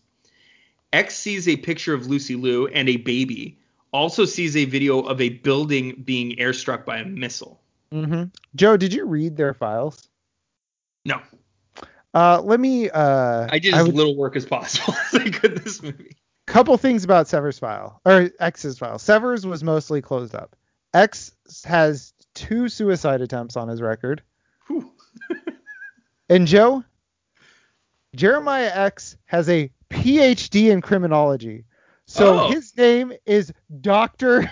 Jeremiah X. Dr. X, of course. Dr. X. Dr. X. Which, if he ever taught at a university, Professor X. Hey. Jeff. This is a Marvel movie, Joe. This is a prequel. This is a prequel. This is a prequel. But I almost lost it because they just put in PhD in criminology, and I was like, wait a second. He has a doctorate. He's Dr. Jeremiah X. Dr. Jeremiah X. Yeah. So some police unit bursts in and arrests X for shooting Martine. Yeah, but the person whose house he's in is in good stand. Actually, no, they're suspended. He's like, Harry is like, yeah, we got suspended. Oh, I didn't know that. And so we can't work on anything. And he's like, all right, just give me all your stuff. I'll work on it. It's like, well, wait a second. If they're suspended, can work on it. Nobody can work on it. That stuff should have been confiscated. Yeah, especially because you're going to be under arrest soon and you're part of the team. So why would you have access but nobody else? Why would the person who's brought in as like an outside specialist get a pass while the actual FBI agent is like locked out? This is a force of one situation where you can just, if you're brought in as a consultant, you can just kind of do whatever. You're the new chief. Yeah, you're the new chief. Sever calls Gant. We find out that Gant killed Sever's baby accidentally in the airstrike. Sever wants to exchange Michael's life for Gant's. Also, she's into origami. Yeah, they have her showing like a little paper crane. This is where we need to stop. Okay. Let me just run through the plot of the movie really quick, because there's several plots that all tie together. So we have Gant has stolen the soft kill device and he's implanted it into his child, Michael. Okay. Yes. Sever kidnaps Michael. Yes. To stop Gant from using the soft kill device on anybody. Also, that's interesting. I thought she just kidnapped him for revenge, but well, it's to get the device. And also we find out, yes, that Gant killed Sever's child. Mm-hmm. And Sever has Gant's kid, presumably with the idea that he's going to kill him. Okay? That he's going to kill. No, she's going to kill the child. She's going to kill the child. That's right. What I meant to say. Then concurrently, we'll find out Antonio Banderas was his wife thought he was dead. He thought his wife was dead. His wife is Vin, who's Michael's mother. Who's married to Gant. The robot does not need to exist. Wait, yes it does. No, it doesn't, Joe. It's the whole twist. What twist?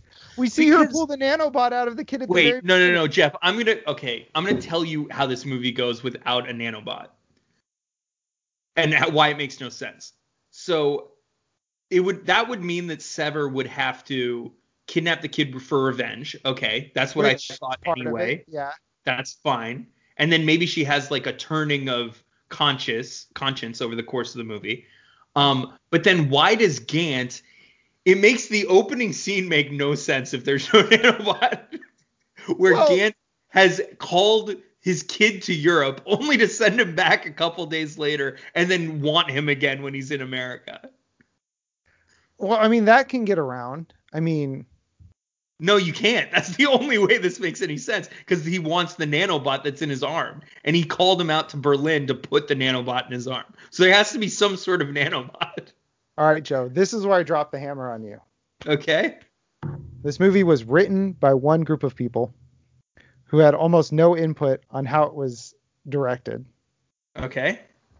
That was Chaos, who then had almost no input on how it was edited. The Okay. original script had no nanobots. The original script was, it was all, okay, so this is from Chaos. Okay. There was no other motivation for the characters. It was all about family. Gant kills X's wife and takes his wife, Vin, and their son, with both believing the other to be dead. Meanwhile, Sever wants revenge for the death of her family at the hands of Gant and his men. Okay. So, believing it was Gant's son, she kidnaps him, and that springs X into action. It was all about love and family and nothing else. The nanotech included in the final draft had nothing to do with what I wanted for the story. Okay, here's the other problem here. Why does the FBI care that Gant's son has been kidnapped? And why would X be called in? Because there was no FBI. Meanwhile, Sever wants revenge for the death of her family at the hand of Gant and his men. So they call X in. So who calls X in? The DIA, because they're like, this DIA agent's kid got stolen, got kidnapped. Okay. We need you to find it. And then he looks the file. He looks at the file and he's like, that's my wife. He's like, so that's Vin. Okay, so Gant is X's boss in this case. Yeah, so everything plays out the exact same way, but wait a minute. Does X meet Gant? Because we know that him and Gant are very good friends from the FBI. Well, okay, so in the original version of the script, this is what happens. Not necessarily chronologically in the movie, but chronologically in time. Mm-hmm. There is the part that we're going to come to in this movie where Gant tricks both Vin and X into thinking the other is dead. Okay. Yeah. And at that point, Vin is pregnant with Michael. Uh-huh. Somewhere along the line, Gant kills Sever's child. Okay. As revenge, Sever then kidnaps Gant's child. Yeah. Okay. I'm following you. Same plot so far. Yep. Then in the investigation, X is called in to find the child. And by who? By Julio. What? Is Julio DIA? Joe, that part is so goddamn inconsequential. You're worrying about like what agency is calling these people in. No, it makes a difference. Is Julio DIA? It doesn't matter. It does matter because why? Really does. Because he would have to be, because if he's not DIA, then why the fuck does anyone care that this guy's kid was kidnapped? No one would give a shit. DIA, CIA, FBI, DHS. It doesn't matter. He's a government official. His child was kidnapped. Okay, Joe, what agency does he have to be a part of for this to make sense to you? Who? Julio? Gant, Julio, any of them. Okay. The only reason the FBI is calling in X in this movie, the only reason it makes any sense, is there's some sort of nanobot device that was stolen from Berlin. That's the whole thing they're after. They're not after it because some government agency's or director's kid was stolen. You don't think that they would call in an investigation if a government director's kid was kidnapped? There'd be an investigation. It wouldn't be Okay, because here's the thing. The FBI wouldn't have jurisdiction over a nanobot getting stolen from Berlin and transported to Vancouver anyways. So the FBI being a part of this doesn't make sense from the beginning. That's true. So it doesn't matter. Just whatever agency makes sense to you, fill that in your head. It does. I'm thinking about the scene in the bar. I mean, there's already been all of these scenes that would make zero sense. Scene in the bar doesn't make any sense at this point. The fact that no, it doesn't. You're the best we had. We need you back to get this kid. So we're There's gonna how the scene in the withhold bar this is. information about your wife from you because No, it's that important to Joe. us? Parts of the movie were rewritten to make it work with the nanobot technology. You have to Mm, understand that. I'm talking about broad strokes, and you're like, this detail doesn't make sense within this broad stroke. And it I'm like, doesn't. well, Joe, The plot of the movie doesn't make any sense at that point. Joe, you didn't let me finish saying the plot of the movie before you're like, what agency does he work for? Because I need to know what Okay. agency it is. All right. So what? Okay. What's the plot? Basically, here, long story short, the Gant Vin X love triangle is the same. Okay. Michael is X's child. Gant Right. kills Sever's kid. Uh-huh. As revenge, she kidnaps Gant's kid, who, by the way, is sitting on a stack of C4 in the original movie, Okay. in a glass case. So she kidnaps Gant's kid. X is then brought in to consult on this case. Hey, this is your old boss Gant's kid. We need your help on this. They're Okay. boys. They were Yeah. boys back in the day. So he's like, all right, let me take a look at it. He sees the file. He's like, who's this woman that he's married to? Oh, that's Oh, his so wife. in this case, X and Gant was always X's boss.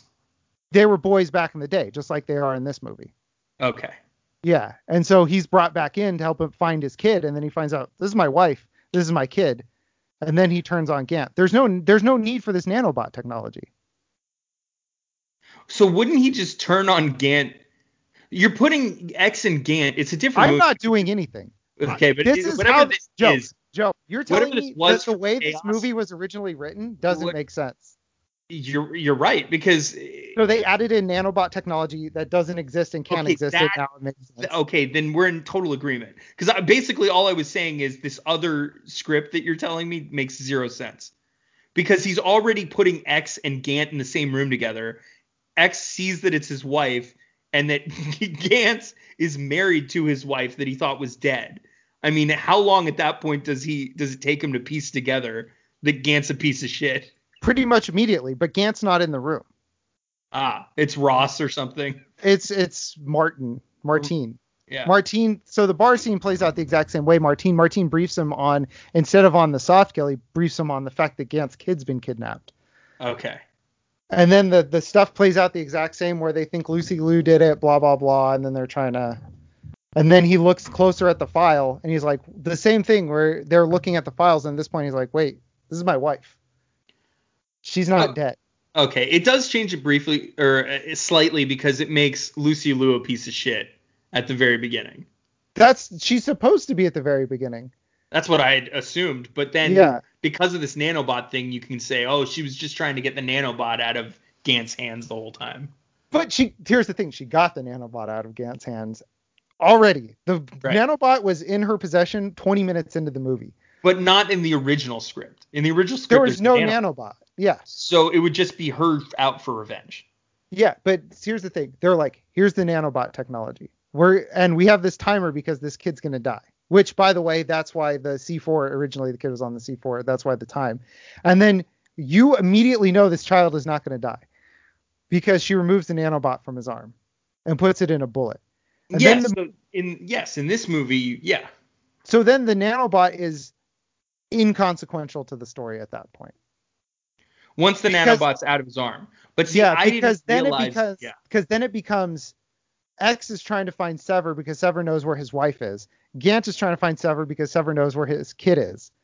The nanobot technology stops being something that matters except for as a motivation for Gant to want to find his child. He could just want to find his child like a non-psychopath.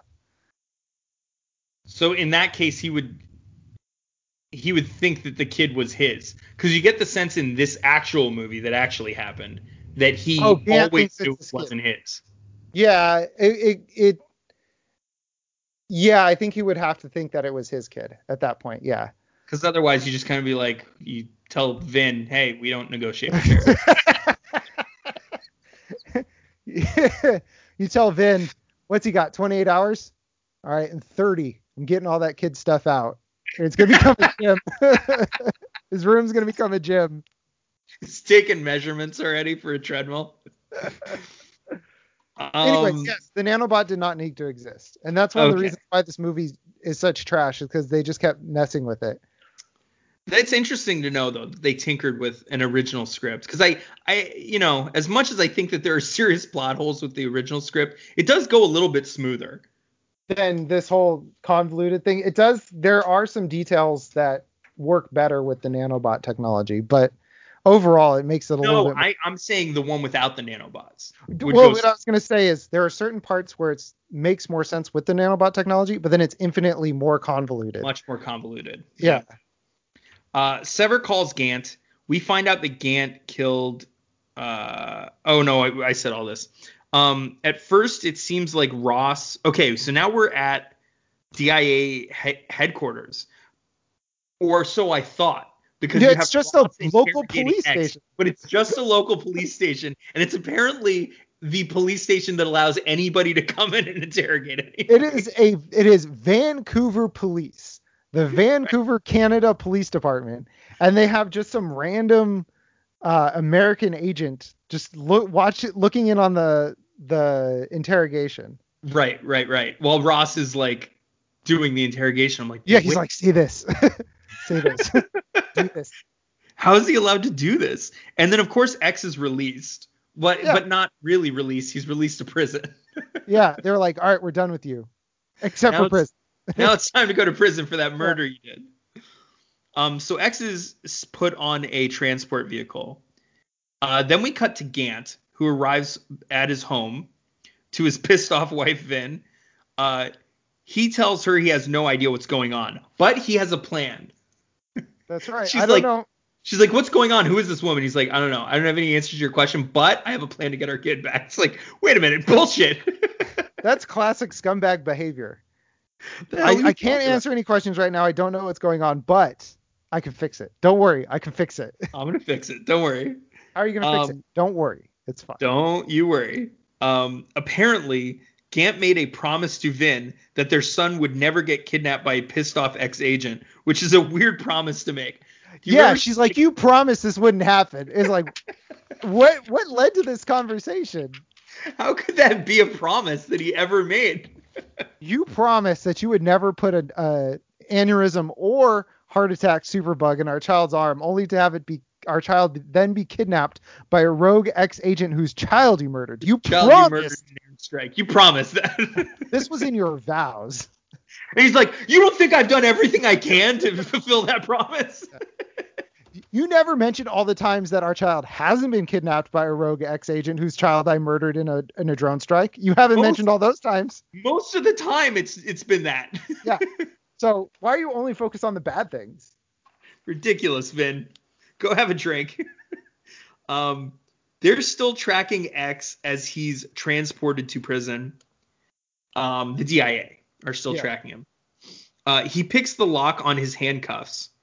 We see Sever on a bridge or an overpass. And not a bridge, an overpass. And she fires a rocket at the transport vehicle. Joe, what is an overpass if not a bridge over another road? That's why I have a hard time because I call it bridge, but I don't want them to think that she's like in the water. That's true. That's true. You know what I'm saying? Or she's firing it at a transport boat. Joe, well, we know it's a bus because it's on the side of the package. That's true. This is the bus scene, by the way, guys. This is the bus scene. And this is another time where Chaos is like, we need a grenade launcher. Yeah, more grenade launchers. Yeah, because she grenade launches this bus. 70 mil's a lot of money to spend on this movie. I have to believe that if they cut out like 10 grenade launchers, I think they could have saved a significant amount of money. Yeah, if they cut out all the grenade launchers, they really didn't have to blow up the train depot, and they could have saved a lot of money. Also on this bus, they could have shot people around the train depot. Everything didn't have to explode. There's a scene. I'm going to jump forward real quick. There's a scene at the beginning of the penultimate train depot scene where like there's an explosion, right? Lucy Liu creates an explosion. And then like Antonio Banderas creates another series of explosions. And then somebody else explodes. Yeah, there's just more explosions. They're just like competing for explosions. It's crazy. Yeah, We'll get to the That's train a scene. lot of money going up in smoke. Literally going up in smoke. For no real reason or consequence. It's just 3 consecutive people exploding things. Well, you know what? It's like the episode of The Office where they try to explain to Michael Scott where he's like $600 under budget and he like needs to spend it before the end of the year. It's like Chaos got to the end of the movie. It was like, wait, what's the budget? They're like 70 million. He's like, I've only spent 60. Yeah. I have an idea. We got some more grenade launchers in there. Yeah. Yeah, so he picks the lock. Sever fires a rocket at the transport vehicle. Ecks grabs a grenade launcher that they keep in the transport vehicle. That's wild, right?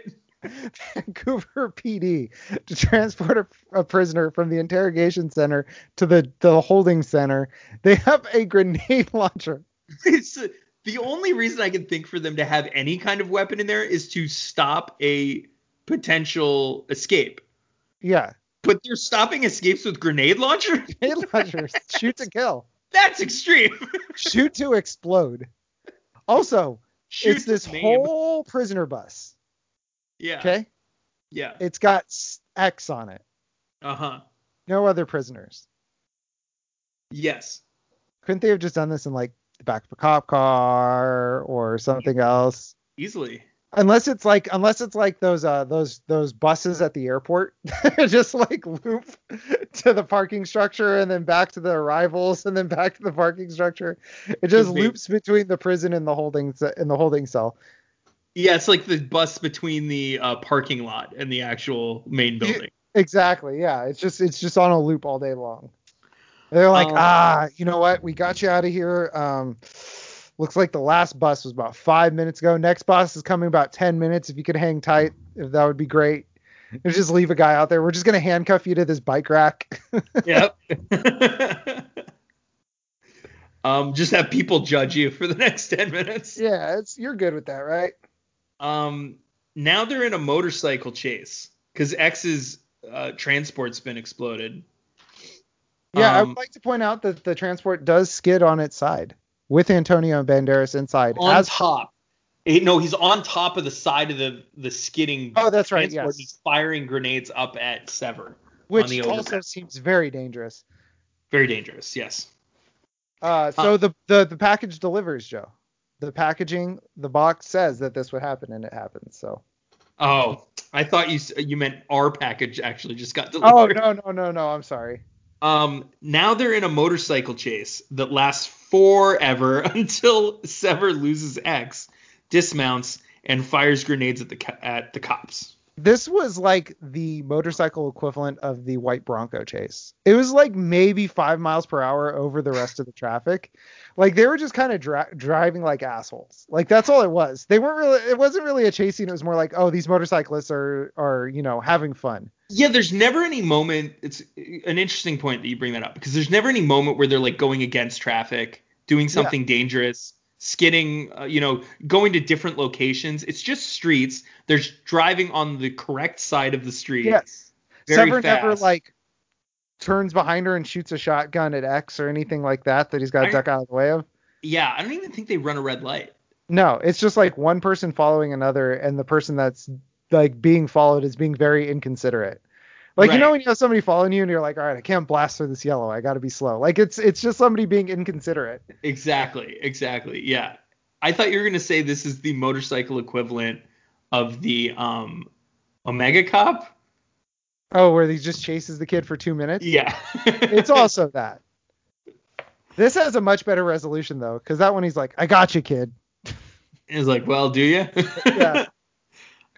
Ecks hits a smashed car and flies off his motorcycle.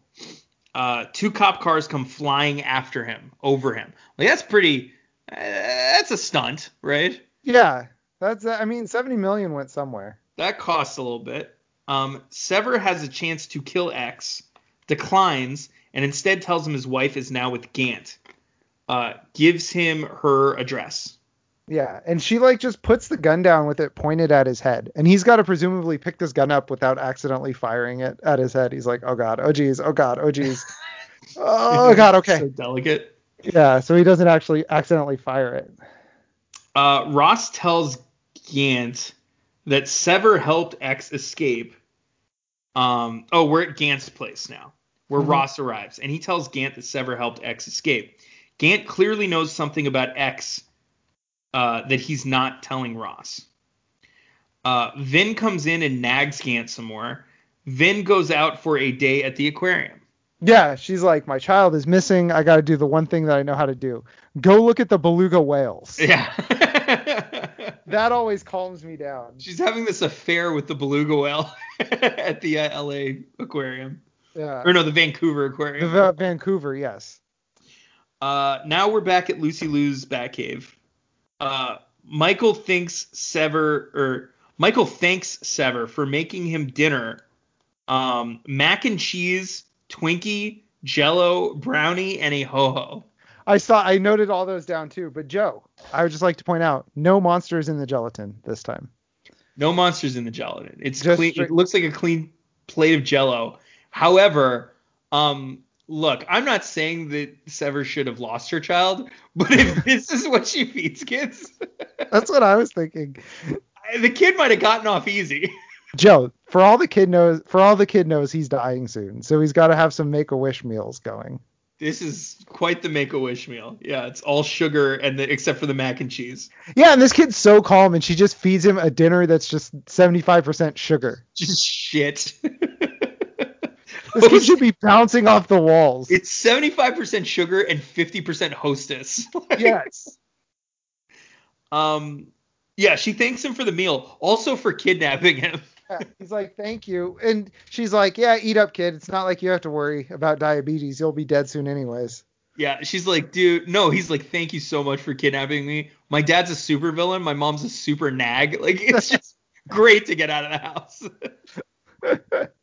My mom just complains about how my dad always lets me get kidnapped. I didn't understand what that meant.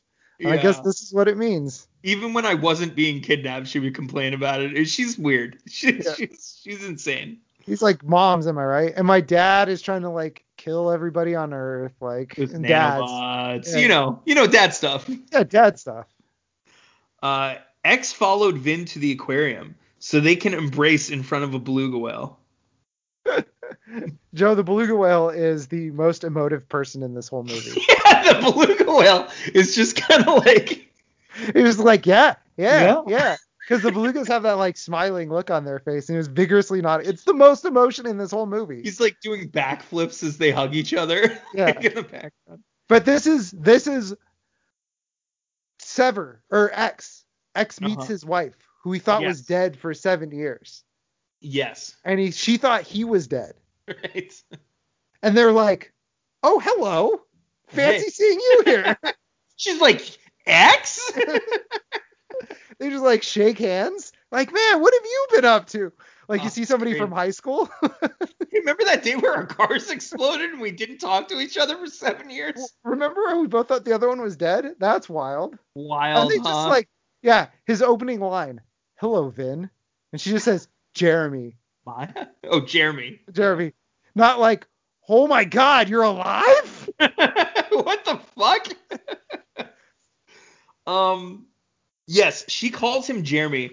This is where I should say that in order to keep my attention during this movie, I had to come up with a side note-taking venture to keep me interested in the plots. Okay? And it went like this. It's this little tally you can see here. All right, what are you tallying? X? I am tallying the amount of times they say their names. Yeah, they say their names a lot. But here's the problem, Jeff. Vin calls him Jeremy, which is really bad for him in this competition. Yeah, because it doesn't. Oh, so you're only counting X. I am only counting X, and I'm only counting Sever. Well, that gives Lucy Liu a leg up because, as far as we can tell, Sever is her Christian name. God-given name, exactly. It's her Christian name. Yes. We get a flashback of Vin telling Ecks not to take an assignment. Jeff, this is where the movie really goes off the rails. This is where you start to go, wait, hold on. Whoa. This is where it goes from like just your average bad movie to what in God's name were they thinking here? This is where you go, oh, they just crammed two scripts together. Oh boy. Uh-oh. This can't end well.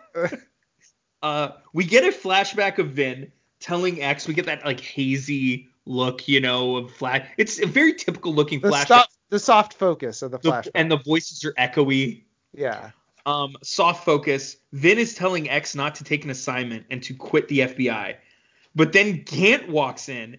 So this is after they were split up, I guess. But also there's another woman there that was there the whole time. Yeah, like they were on a double date. But the first shot, it just looks like it's X and Vin. And then it does like the zoom out. On it, it zooms out. There's a woman right next to X. Gant's coming from the other side. Gant kisses her on the side of the cheek. It's like, what the fuck is happening here? Especially when you figure that she's telling him to not take a deep cover assignment. And there's just this woman just sitting there listening to like, oh, so you're a deep cover FBI agent, huh? That's interesting. Wonder why you couldn't trust to tell me that. Yeah. But it's also funny because when they zoom out and they show her, she looks pissed. Well, yeah, they're talking about couple stuff.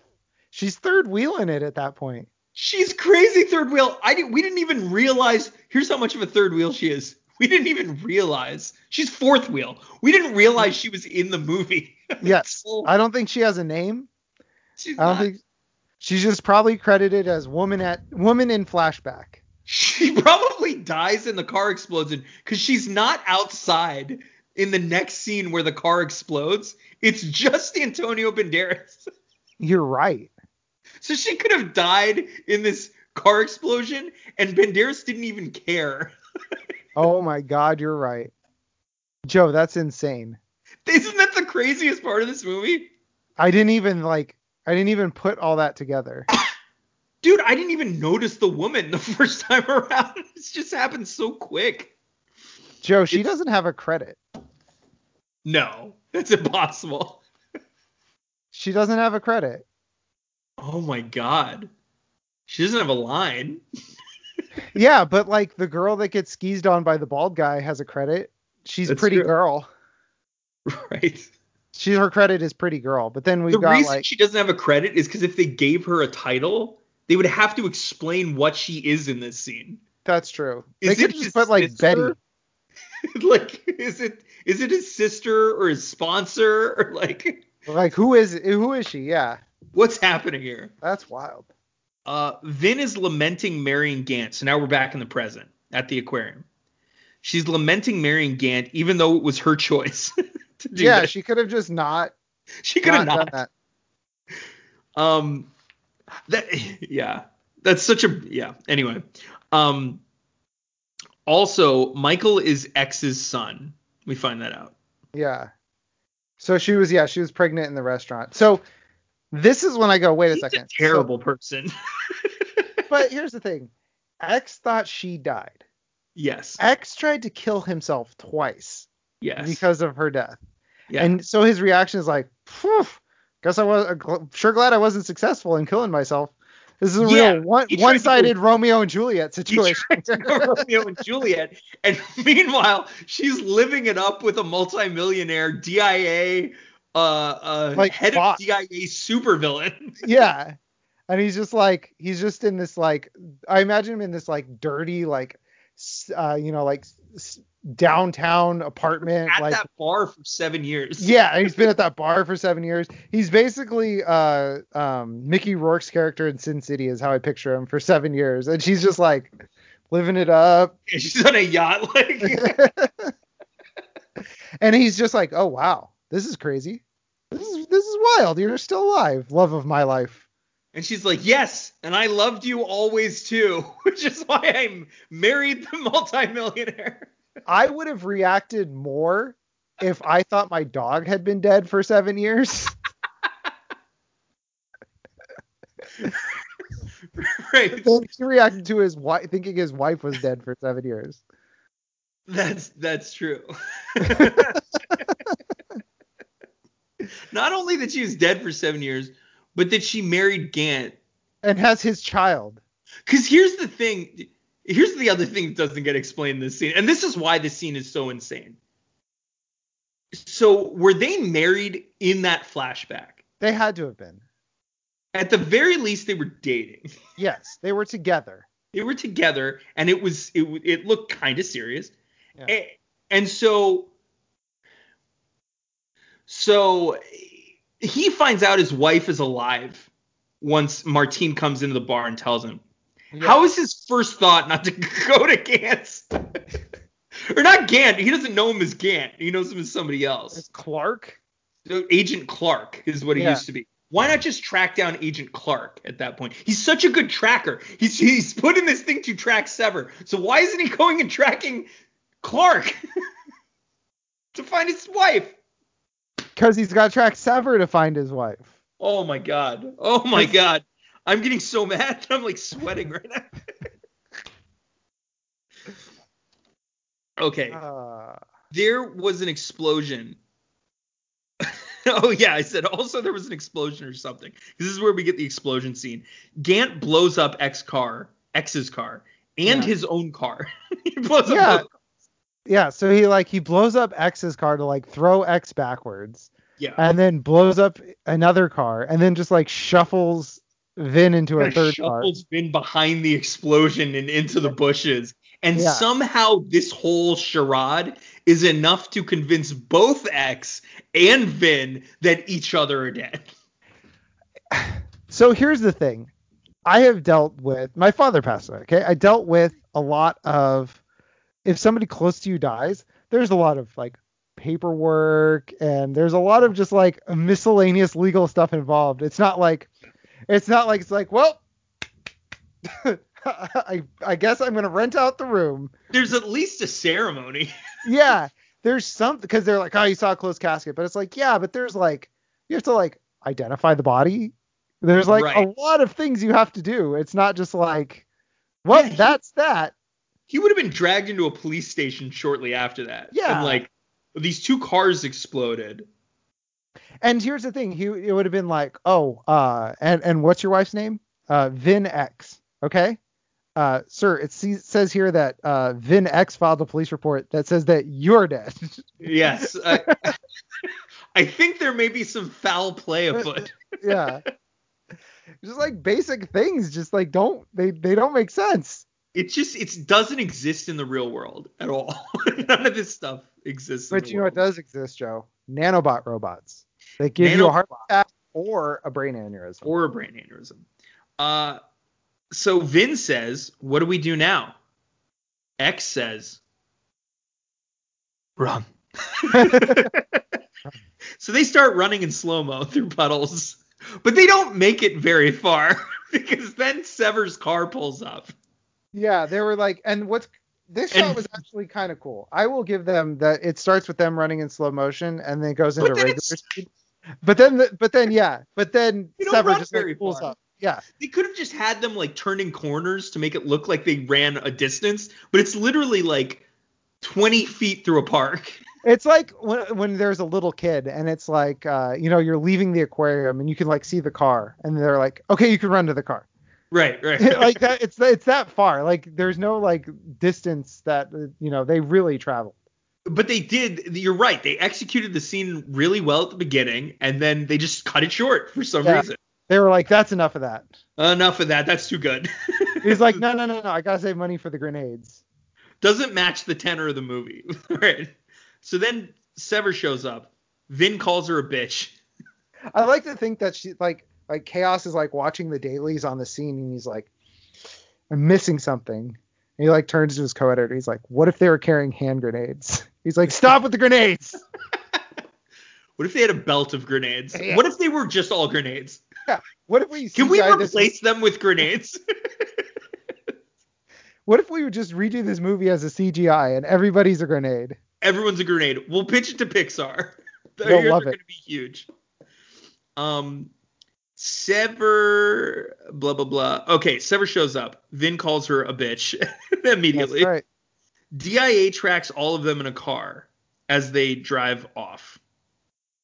Also, Sever makes sure to say, because Vin's like, is this the bitch that kidnapped her son? She's like, I'm the bitch keeping him alive, by the way. Showed you. Sever claims that the rocketing of the transport vehicle was a surgical strike. Wait a second. Totally How does she know that this? Hold on. So she's got to know that that's. How does she know that Michael is actually X's kid? Well, because Vin just said, "Is this the bitch that stole our kid?" Oh, that's right. Okay, I was like, hold on a second. Yeah, no, she wouldn't know that. Yeah. Okay. No, that makes sense. Continue. Yeah. So Sever claims. Oh yeah, she claims that rocketing the transport vehicle. It's like the centimeter from the heart thing. She has such good aim. He's like, I could have been killed, and she's like, but You weren't. you But weren't. you didn't. Yeah. But you didn't. And he's like, touche. I guess you're right. This is like. If he doesn't get out of those cuffs, he snaps his neck on the hood of the car. Right? Yeah. No, he does. This is like Paul Walker level of like, well, you almost screwed up really bad, but everything turned up okay, so I'm gonna give you the benefit of the So doubt. I'm gonna give you a promotion. Yeah. She's like, oh yeah, I'm the head of the DIA now. Right, by the way. Specifically because of the bus stunt. Right. Sever made an origami mobile for Michael, who's like 10 years old. Yeah. It's like the thing it's like, here you go. I don't Kids know that he's 10 exactly, but he's definitely too old for a mobile, like a crib mobile. Yeah, but she only knows babies because her baby got killed. Okay, so she's trying. You're right. It did have this weird sense of like she's trying to turn Michael into her baby. Yeah. She's feeding him trash food. You know, she's making him mobile. She's getting him killed in a drone strike. She's crushing it up for him on his tray. Yeah. She's like, here comes the airplane. Here comes the missile strike. Ooh, right into the mouth. And then she just gets like flashbacks. She starts like panicking and sweating and crying. Sever. She goes, here comes the airplane, and then it cuts to flashbacks, and then the spoon's just shaking like in Jurassic Park with the Jello. She's just got a 1,000-yard stare. She like hits him in the eye with it. Michael says wait. Sever gives Vin the keys to Michael's cell, and they reunite. Michael says he wasn't even scared, but he probably should have been. Yeah. This is all very off-putting. So here's the child who cannot express emotions aside. Yeah. This scene where Ecks and Sever like come together after fighting each other the whole movie. There's no like catharsis. There's no like like you can be my wingman anytime. Right. Moment. There was no like, oh, now we're on the same team. It was just like, oh, hey. Right. Hey. Hey, you were the one trying to kill me, right? You were the one trying to kill me? Yeah. Cool. All right. Cool. All right. Now we're going to be partners, huh? Yeah. All right, cool. Sounds good. Vin introduces Michael to Ecks, but doesn't say he's his dad. So it's just kind of like, here's this guy I really want you to meet. He's like, wait, are you leaving dad? Yeah, at this point, all this kid knows that Gant is dad. Like, that's all he knows. And he's just like, wait, are you leaving dad for this man? Where's dad? Like, he doesn't ask for his dad. No, he doesn't. And when he sees dad again for like the first time in the movie we see them together, he's terrified of him. This is the only father he's ever known. He's gonna go to a parental court, family court, and he'll be like, what did you do to my son? What did you turn my son against me? Right. What did you tell him? Did you tell him about the nanobots? Michael exchanges his old cage for an elevator where he will stay for the remainder of the movie with his mom. Yeah, so they get him out. They're like, all right, Michael, you're not gonna be in this cage anymore. Why don't you go get in this other cage? This cage that moves up and down. Yes. And doesn't have a bed. Yeah, your circumstances have gotten worse, but you have your mom. But your mom's suffering with you, so that's kind of fun, right? You want more Hostess cupcakes? Just eat these. He's like, I'm sleepy. You're crashing. You're crashing. Ecks That'd and be great. Sever. That'd be great if she's like, have you been feeding my son ho-hos? She's like, yeah. He's like, he's diabetic. Right. His like kidneys are shutting down. Yeah. He's just lying on the floor. Ecks and Sever load up on guns, and they head to the train tracks to set explosives. That's right. For some reason. Well, we find out very soon. Gant and Ross arrive. Ross asks the question we're all wondering, why is Gant even there? Why is Gant there? He says, he's like, this seems like high exposure. High level of exposure for you. Yeah, he's like, why should I be here? Why am I here? Gant's like, I'm here because that's my son in there. Not really. Yeah, that's some other guy's son who I've been raising. Yeah, Gant kind of played That's my son in here. there as far as he knows. Gant kind of played himself here. He raised this kid for 10 years. It's not his. His wife hates him. I don't know that Gant got the best end of all of this. Yeah. Hey, Joe, does this train station look familiar to you?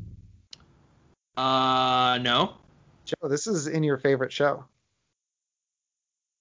Oh, it's in Chuck. Chuck. This is where Sarah sees Chuck kill the CIA agent. Oh, okay. But it turns out Casey actually killed the CIA agent, but Sarah didn't see that. I'm just glad it wasn't Auschwitz. Sever appears, and her and Gant go back and forth with one another. Gant offers her a job back and time off to start a family, which seems kind of tone deaf. Yeah. He's like, hey, look, I promise I won't kill your entire family twice.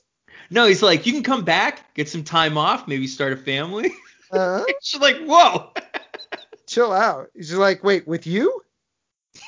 Yeah, wait, what?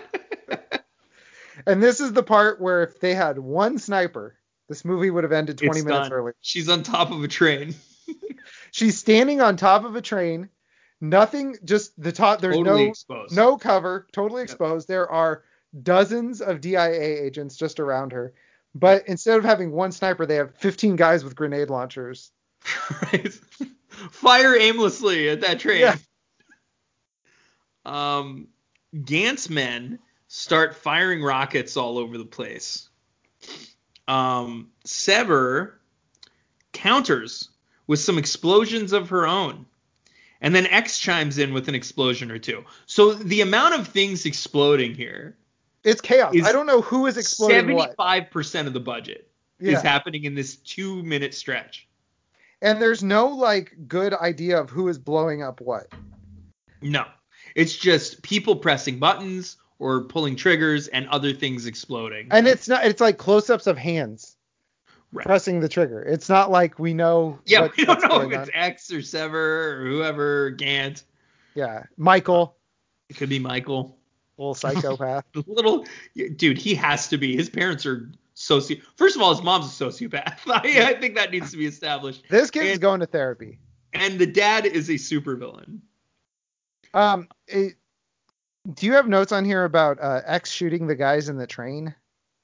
I don't. I know it happened. He shot some guys in a train. They're in a train. They're probably 6 feet away. He has a shotgun. He misses them 3 times with a shotgun in an alley. What's essentially a small alleyway. Oh, okay. This movie has the accuracy of the characters is exactly what it needs to be at that moment. Right. Because it's not like the guy grabs the shotgun. Like I could see if he grabbed the shotgun and they were like wrestling with it, but he's just like and just misses them entirely with a shotgun. With a shotgun, that's hard to do. Yeah. This whole train, anything going on in this train montage of fight scenes, like it's boring, and it's boring chaos. It's chaos and it's boring. It's because there's no tension in the chaos. It's just like things are blowing up, guys are getting shot. Like we know Ecks and Sever are going to be okay. It's just like, but there's so many consecutive explosions here that I say somewhere somehow Michael Bay is coming hard. He is.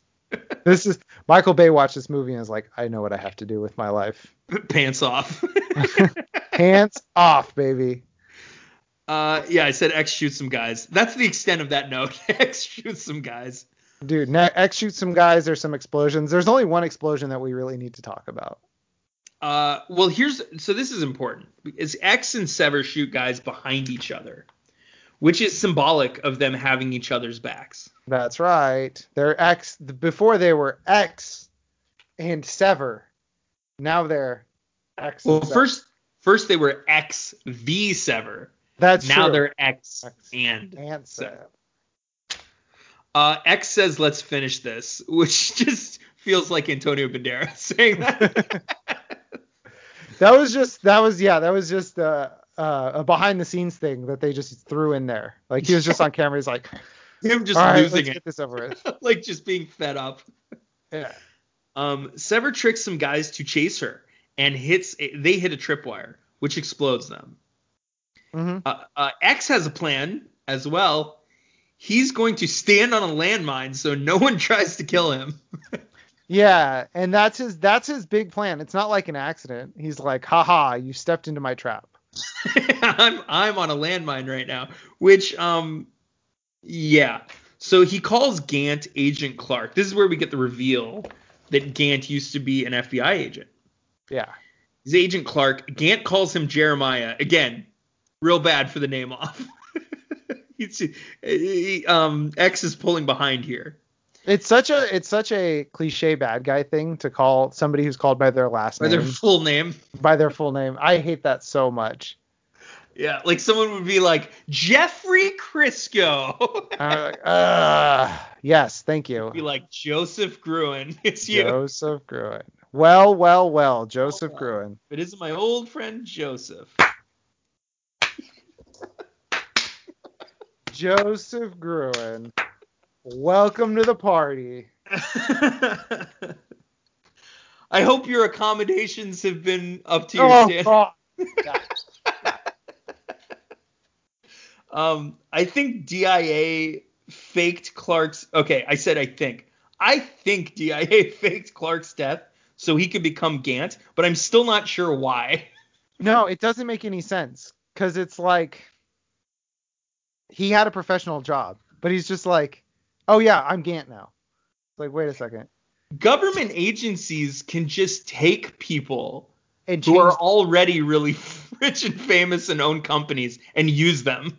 Yes. They don't have to try to turn one of their low-level agents into a millionaire. I don't understand what the point of that is. They're also really good at giving people different identities that like holds up to scrutiny because that's what spies are. Yeah. That's like their whole deal. Yeah, wouldn't they get someone from a spy agency and not the FBI too? Yeah, it just doesn't make sense. Just all of it's stupid. It's all dumb.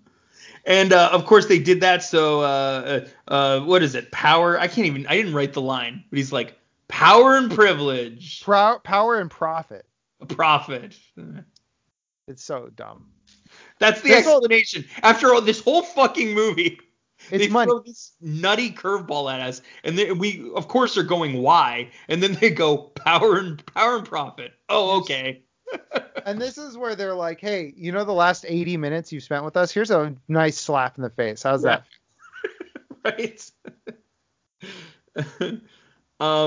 Ecks linked the landmine to explosives, but as I said before, they're lining his escape route, not Gant's. So yeah. So the way these things explode is like Ecks runs one direction and all the explosions follow him. And Gant and his guy. Yeah, Gant and his guys just kind of like fall down. Fall backwards. Yeah, and then they're completely fine. So he almost kills himself for no reason. For no reason. Just so he can prove that he can outrun a chain of explosives. Which, if he could do that, he could probably outrun Gant and his men. Yeah, he doesn't need the explosives. It's just to put a big, fat, fucking red mark in the budget. Is what it's about. I told you. Chaos was like, wait, how much money we have left in the budget? All right, I got some ideas. They don't make sense. I didn't say they would. See if the explosion guy will give us a bulk discount. I got an idea. Here's the other thing, Jeff. Landmines usually go off immediately. That's why they're landmines. And they also don't set off other bombs that are like down the side of the tunnel. That's they're a not tripwire. wired up to trains and stuff. It's one explosion that detonates immediately when you pull your foot off. Yes, and destroys your lower body. It doesn't give you time to run away like a cool guy. It would defeat the point of landmines. Yeah. If that were possible. Yeah, because everyone, once they realized they stepped on a landmine, would just try to run from it as best they could. Well, yeah, you would think about, how they have the meticulously clear minefields. You just have somebody running wind sprints back and forth across the minefield. right. Just detonating each one. Yeah. Ecks linked. Oh yeah. Ecks gets crushed by metal tubes, but he escapes. He gets crushed by metal tubes in order to have a guy come be like, "Hey, what's going on with Ecks? You alive? You alive?" And then of course that guy gets blasted. Pop pop pop. Russ arrives at Lucy Liu's back cave. Oh, why did I call her Lucy Liu? It's Sever. We know she's Sever now. Yeah. Sever's back cave. Lots of gunfire. Sever electrocutes two guys by like shooting at an electrical wire that falls into a puddle that they're standing in. They're dead. I just wrote in brackets, firefight, goons die. Goons die. At this point, I've given up on this movie. But Jeff, Sever and Ross know each other. They throw down their guns, remove their coats, and begin knife fighting. That's right. And we finally get the reason why Ray Park was in this movie, because he's a martial arts guy. Yes.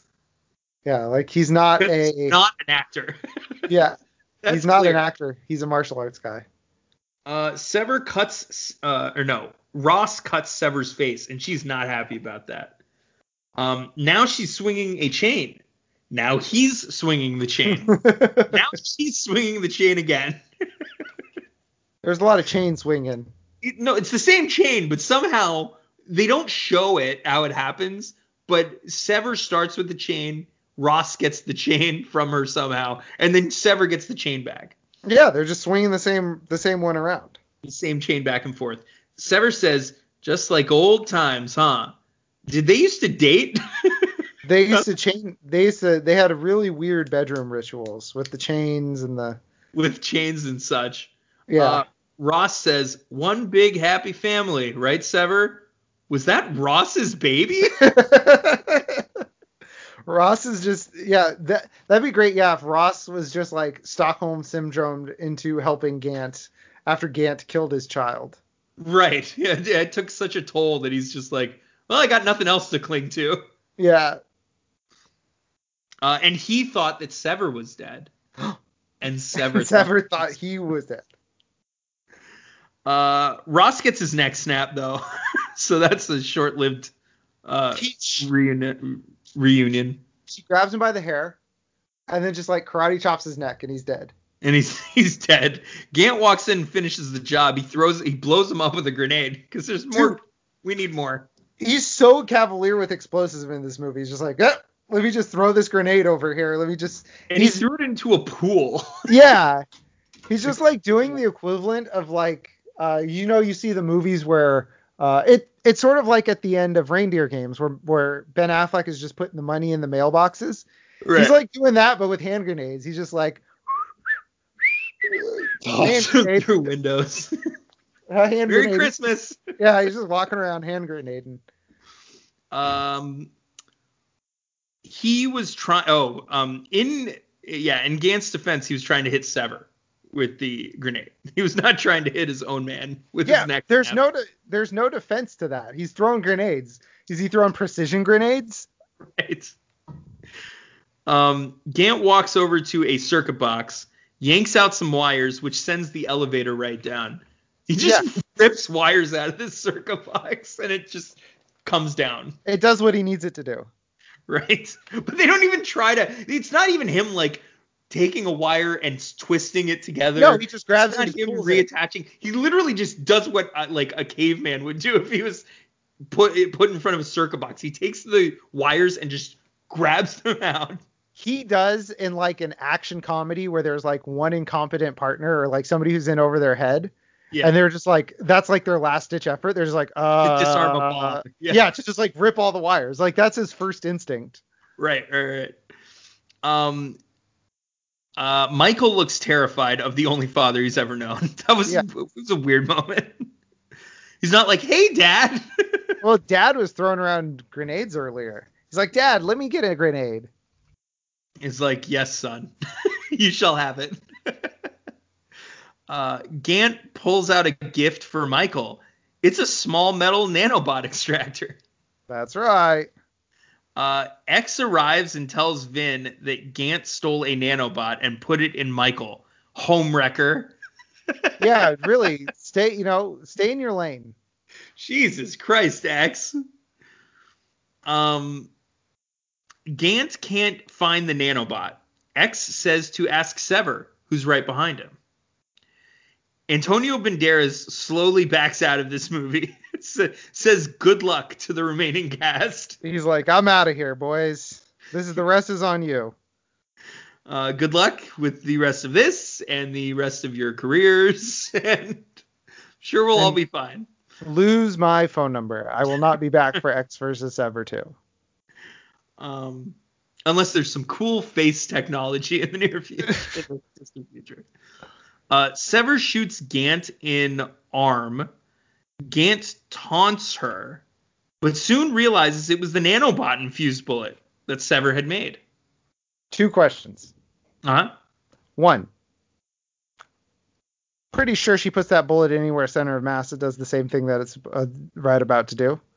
For sure.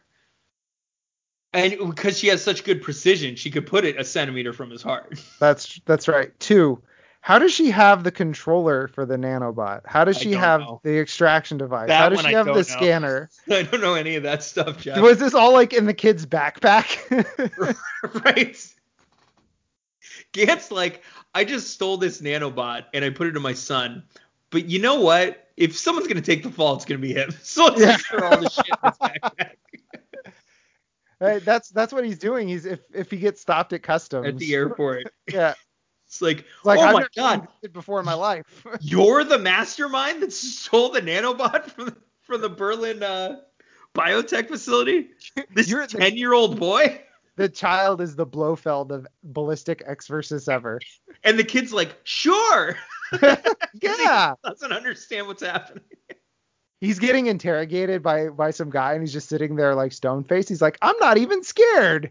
I'll give you something to be scared of, kid. You should be. You know what they do to kids like you in prison? The partner's like, whoa. Come on. This is a 10-year-old boy we're talking about here. What do you need here? Coffee? Juice box? What can I get you? We're going to get you. We got grape. We got cranberry. We got cran grape. We got cran raspberry. Sever. Yeah. So it's the bullet that Sever made. He dies of a brain aneurysm. Or a heart attack. Or a heart attack. Lee shows up. Wait a second. You can survive a heart attack. Yes. I think you can survive a brain aneurysm too. They're neither one. They chose 2 methods of death, and neither are the most effective methods of death. Oh God, yeah. You could just. He's like, yeah. You had a heart attack. There was this little robot inside you, but you're fit as a fiddle now. Why not just make it something that explodes?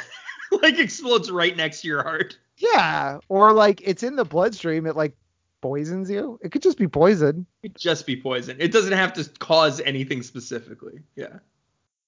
Silly. It's a silly movie, Jeff. Yeah, wait. In a universe where poison exists, this nanobot technology does not need to exist. No. Good point. They can be poison capsules. Injectable poison capsules. Because how are you getting... This doesn't get explained, Jeff. How is the nanobot getting into bodies? I understand that Sever made a bullet out of it. But is that how it's supposed to be used? Maybe you can like inhale it like a poison gas, or you could like drink it like a poison in a drink. Right. So in a any universe method that they would use to get the nanobot into a body could be done with just poison. Exactly. Just regular old poison. Yeah. Because the thing is they were like, oh, the problem with special agents is the human factor. They don't want to kill people. Right. It's like somebody's got to administer this thing. Like totally. How does this work? You think Kevorkian? They're not all Kevorkian-esque level of dissociation where they're like, oh yeah, I'm not killing these people. I'm helping them pass on.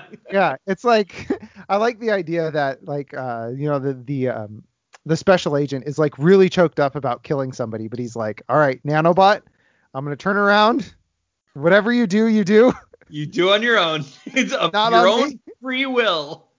You know what happens when you have assassins who don't kill people? You don't have an assassin anymore. You Right. just have a guy. You just have a guy.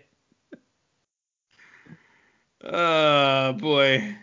Um, Sever watches. Oh no, wait, not yet. Lee shows up and asks where Sever is. Okay, Isn't now Lee's back in the movie. isn't Agent Lee. X still on the run for shooting Martine? Yeah, and how did Lee get reinstated? Ah. But he's heading up. He's the new chief. He shows up and he's asking all the questions and He's like, taking I'm the charge. one in charge here. I wonder if maybe Martine came too and was like, no, Sever shot me. Yeah, oh maybe, because yeah, he's yeah. So He's then like, wait, Sever why shot. would X? He's like, that's idiotic. Why would Yeah. X shoot me? Like, wait, that'd be great. He comes to, he's like, has X completed his mission? They're like, what? He shot you. He's like, why would X? What? That's the dumbest thing I've ever heard in my life. Wait. It's like, He's he like, starts hold on. rubbing his head. Like, He's like, give me Harry on the phone right now. And Harry sees his cell phone and it's Martine. And he's like, uh-oh. oh, fuck. I'm in trouble. And uh, he answers. He's like, hey, boss. how you Nice to hear feeling, from you. buddy? Lee says, so where's our mysterious killer? X says she's not a killer. Lee says, then what is she? X says, a mother. Lee Joe, says, Lee says, okay, then where is she? Joe, oddly enough, that what was it? She's not a mother. She's not a killer. She's a mother. Tried that for Casey Anthony. Didn't work. Good point. Very good point. Her primary defense was really the crux of her defense there. Yeah, that was the crux of her defense. I'm not a killer. I'm a mother. Yeah. But it works here apparently. Oh, actually, It does. No, it doesn't. He's like, where are you going? Yeah. I have a lot of questions. That was question one, and you didn't answer it. Yeah. X and Sever meet on a pier in the final shot to watch boats together. Sever disappears, but leaves one of her origami swans behind. End of film. Except, what is this music, and what era is this? Yeah, we're not going to play it because we're going to play Name of the Game by the Crystal Method. Oh no, we're not gonna. I'm just gonna say I would put my hat in the ring for. That's the name of the game. Mary Griffin anytime. Mary Griffin anytime, huh? But no, if I had to have a theme song to this movie, it's Name of the Game by Crystal Method, because I listened to Name of the Game while I was editing it for the outro. That song is garbage. It's not great. It was very famous though. It's loud and cacophonous, and there's no like things just happen. There's no like build up, and there's no like tension and release. It's just like noise just coming at you. So it is actually a very apt song for this movie, which is why I will not be putting Mary Griffin anytime at the end of this podcast. That's a shame. I would recommend everyone to go listen to it, and then imagine that popping up at the end of a terrible action movie. All right, yes. Jeff. Another reason why Name of the Game is perfect for this movie, because the name of this game is the name game. X v Sever. Good God, Joe. Jeff, would you like to know how many times X's name was said just as X? Just as X. Take a stab at it. 73. Close. It was 7, but it felt like 73, right? What? They only said X only 7 times? Dude, it feels like they say it once a minute. But I didn't count Jeremy. I didn't count Jeremiah. I didn't count, any Jeremiah thing. How many times do you think Sever's name got said? I don't know. 13. Wait, that's it? Only 13. It feels like this movie is just them saying X and Sever over and over and over. Jeff, do you want to know who wins Ecks v Sever, the name game? Gant? Correct. With 19 mentions. Oh, good God. They love saying Gant in this movie. I'm actually surprised 19 seems not enough. Because they say Gant over and over again. It really feels like, hey, Teddy. They're, It really feels like the whole movie, they're just like Gant, X, Sever, Sever, X, Gant, Gant, Sever, X, Gant. Like, it really feels like it's a lot more than that. yeah. I feel like the reason they kept saying Gant is because they were pushing Gant. Like, they want you to, like, this guy's Gant. He's not Agent Clark, who you don't know about yet. Yeah, but yeah, I was gonna say, we don't know who Agent Clark is. Like, if there was some sort of like twist where like he keeps referring back to a Clark and they're like, oh my God, Clark is Gant. Yeah, this movie Like keeps Finkel is expecting Einhorn. Sort This of movie situation. keeps exactly, but they tell us there's a Finkel and an Einhorn before they get to that point. It's not just like this movie does that, except it doesn't give us any build up. Yeah, he's like Finkel is Einhorn. He's like, who's Einhorn? Yeah, and who's Finkel? Who's Finkel? Like, what's going on? Am I Who are supposed to these? know Finkel too? Oh, all right, Joe. Yeah. God awful movie, but in the Yes. way that it's supposed to be god awful. Yes. It was visual gibberish. I didn't understand what was happening. Yeah. And remember I said how they edited it? A different group edited it. They just rearranged the scenes in the movie. And I don't know what the original order was, but Chaos watched a screener of the movie and was like, they massacred my boy. Like, what have they done to my baby? Right. He went to the premiere. He said he went to the premiere. And after I read this, I felt kind of bad. I didn't want to tell you till we were done. He said he went to the premiere and he basically hyperventilated in the bathroom for the first half hour of the movie because he knew how bad it was and he knew his name was on it. And then he just kind of like slinked into a seat and then left as soon as possible. Oh, that's horrible. Poor guy. Anyways, His career was probably over. He probably never made another movie. Uh, That's what people don't realize. Like, I talked about like how a movie like this can kill actors' careers, and sometimes it can. But really, the person who takes the biggest toll on is the director. yeah, no, he went back to, I think he's Malaysian. Oh, he's Thai. He's Thai.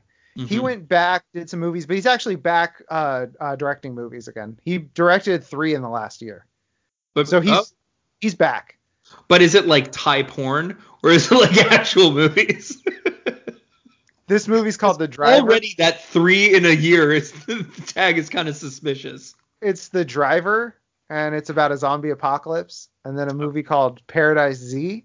It's also about a zombie apocalypse. Oh. Oh, but he wrote that one. And then one night.